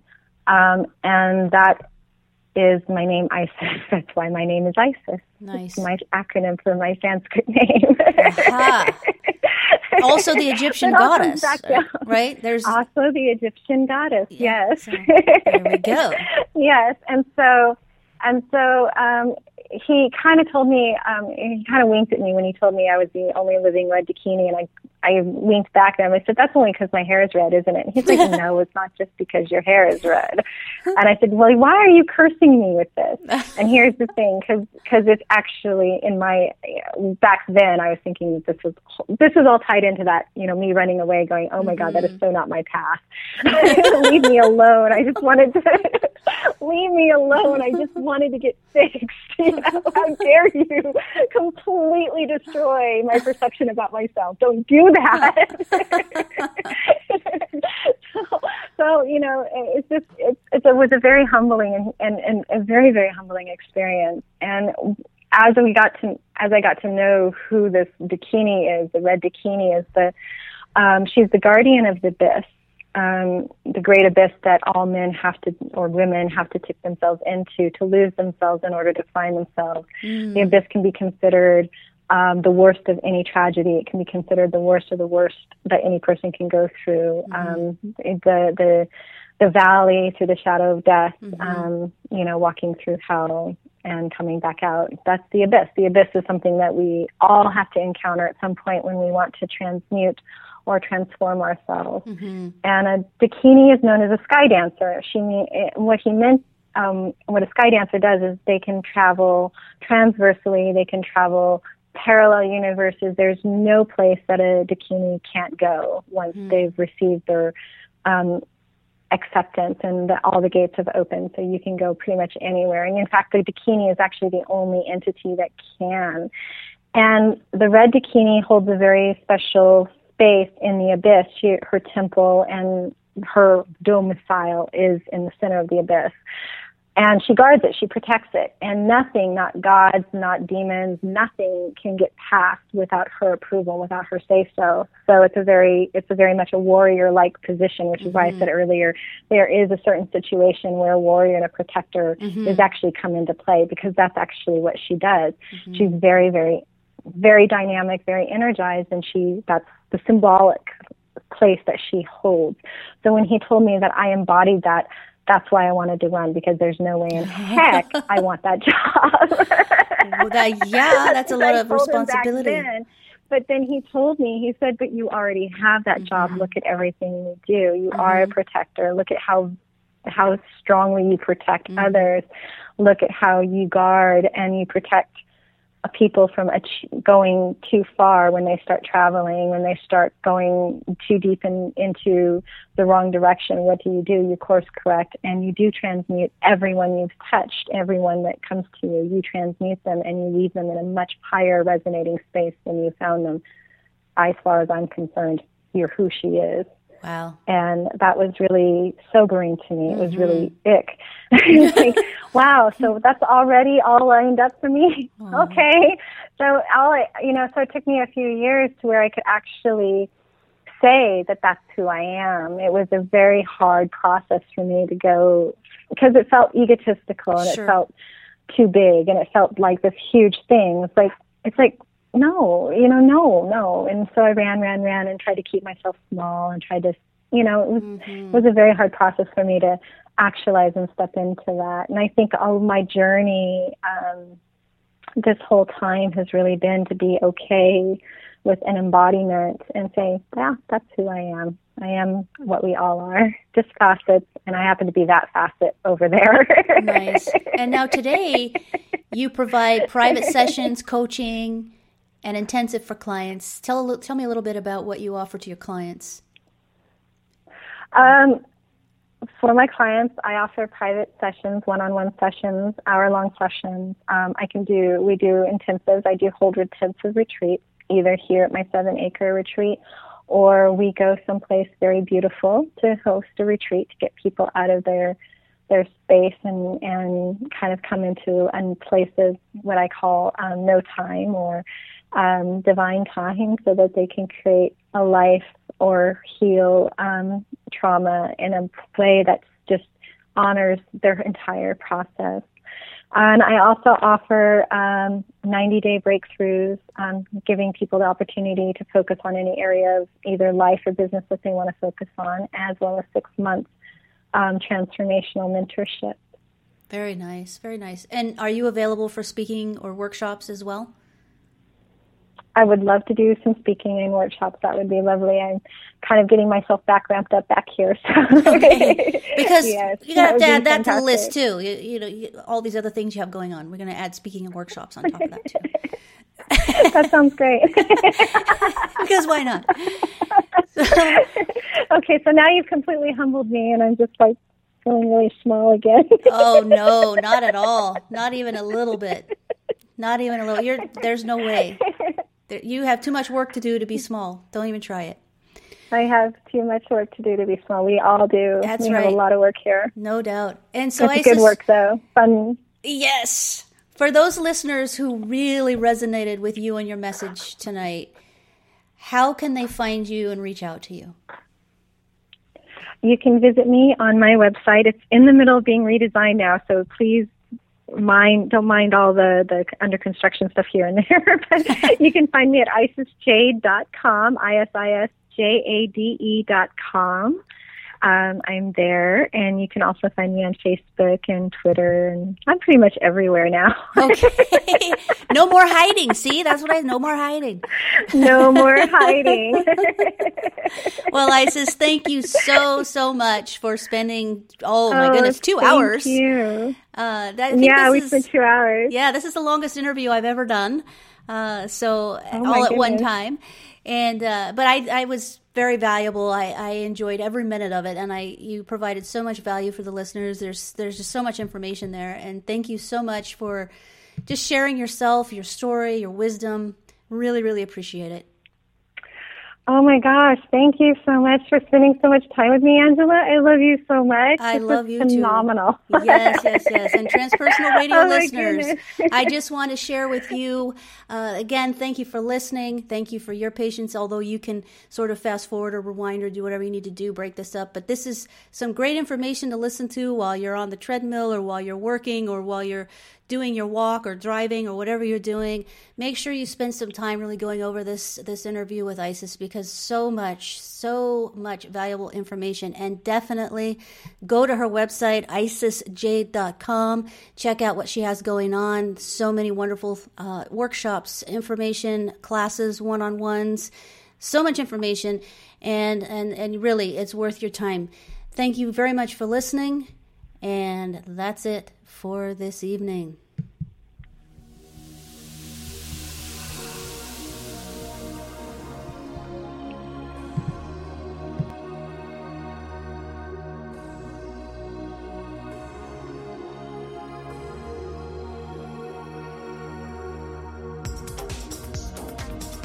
Thank you. Thank you for listening. Transpersonal Radio. If you'd like to suggest a future topic or be a guest, visit transpersonalradio.com. Call the hotline at 619-800-6057 or like our page, facebook.com/Transpersonal Radio.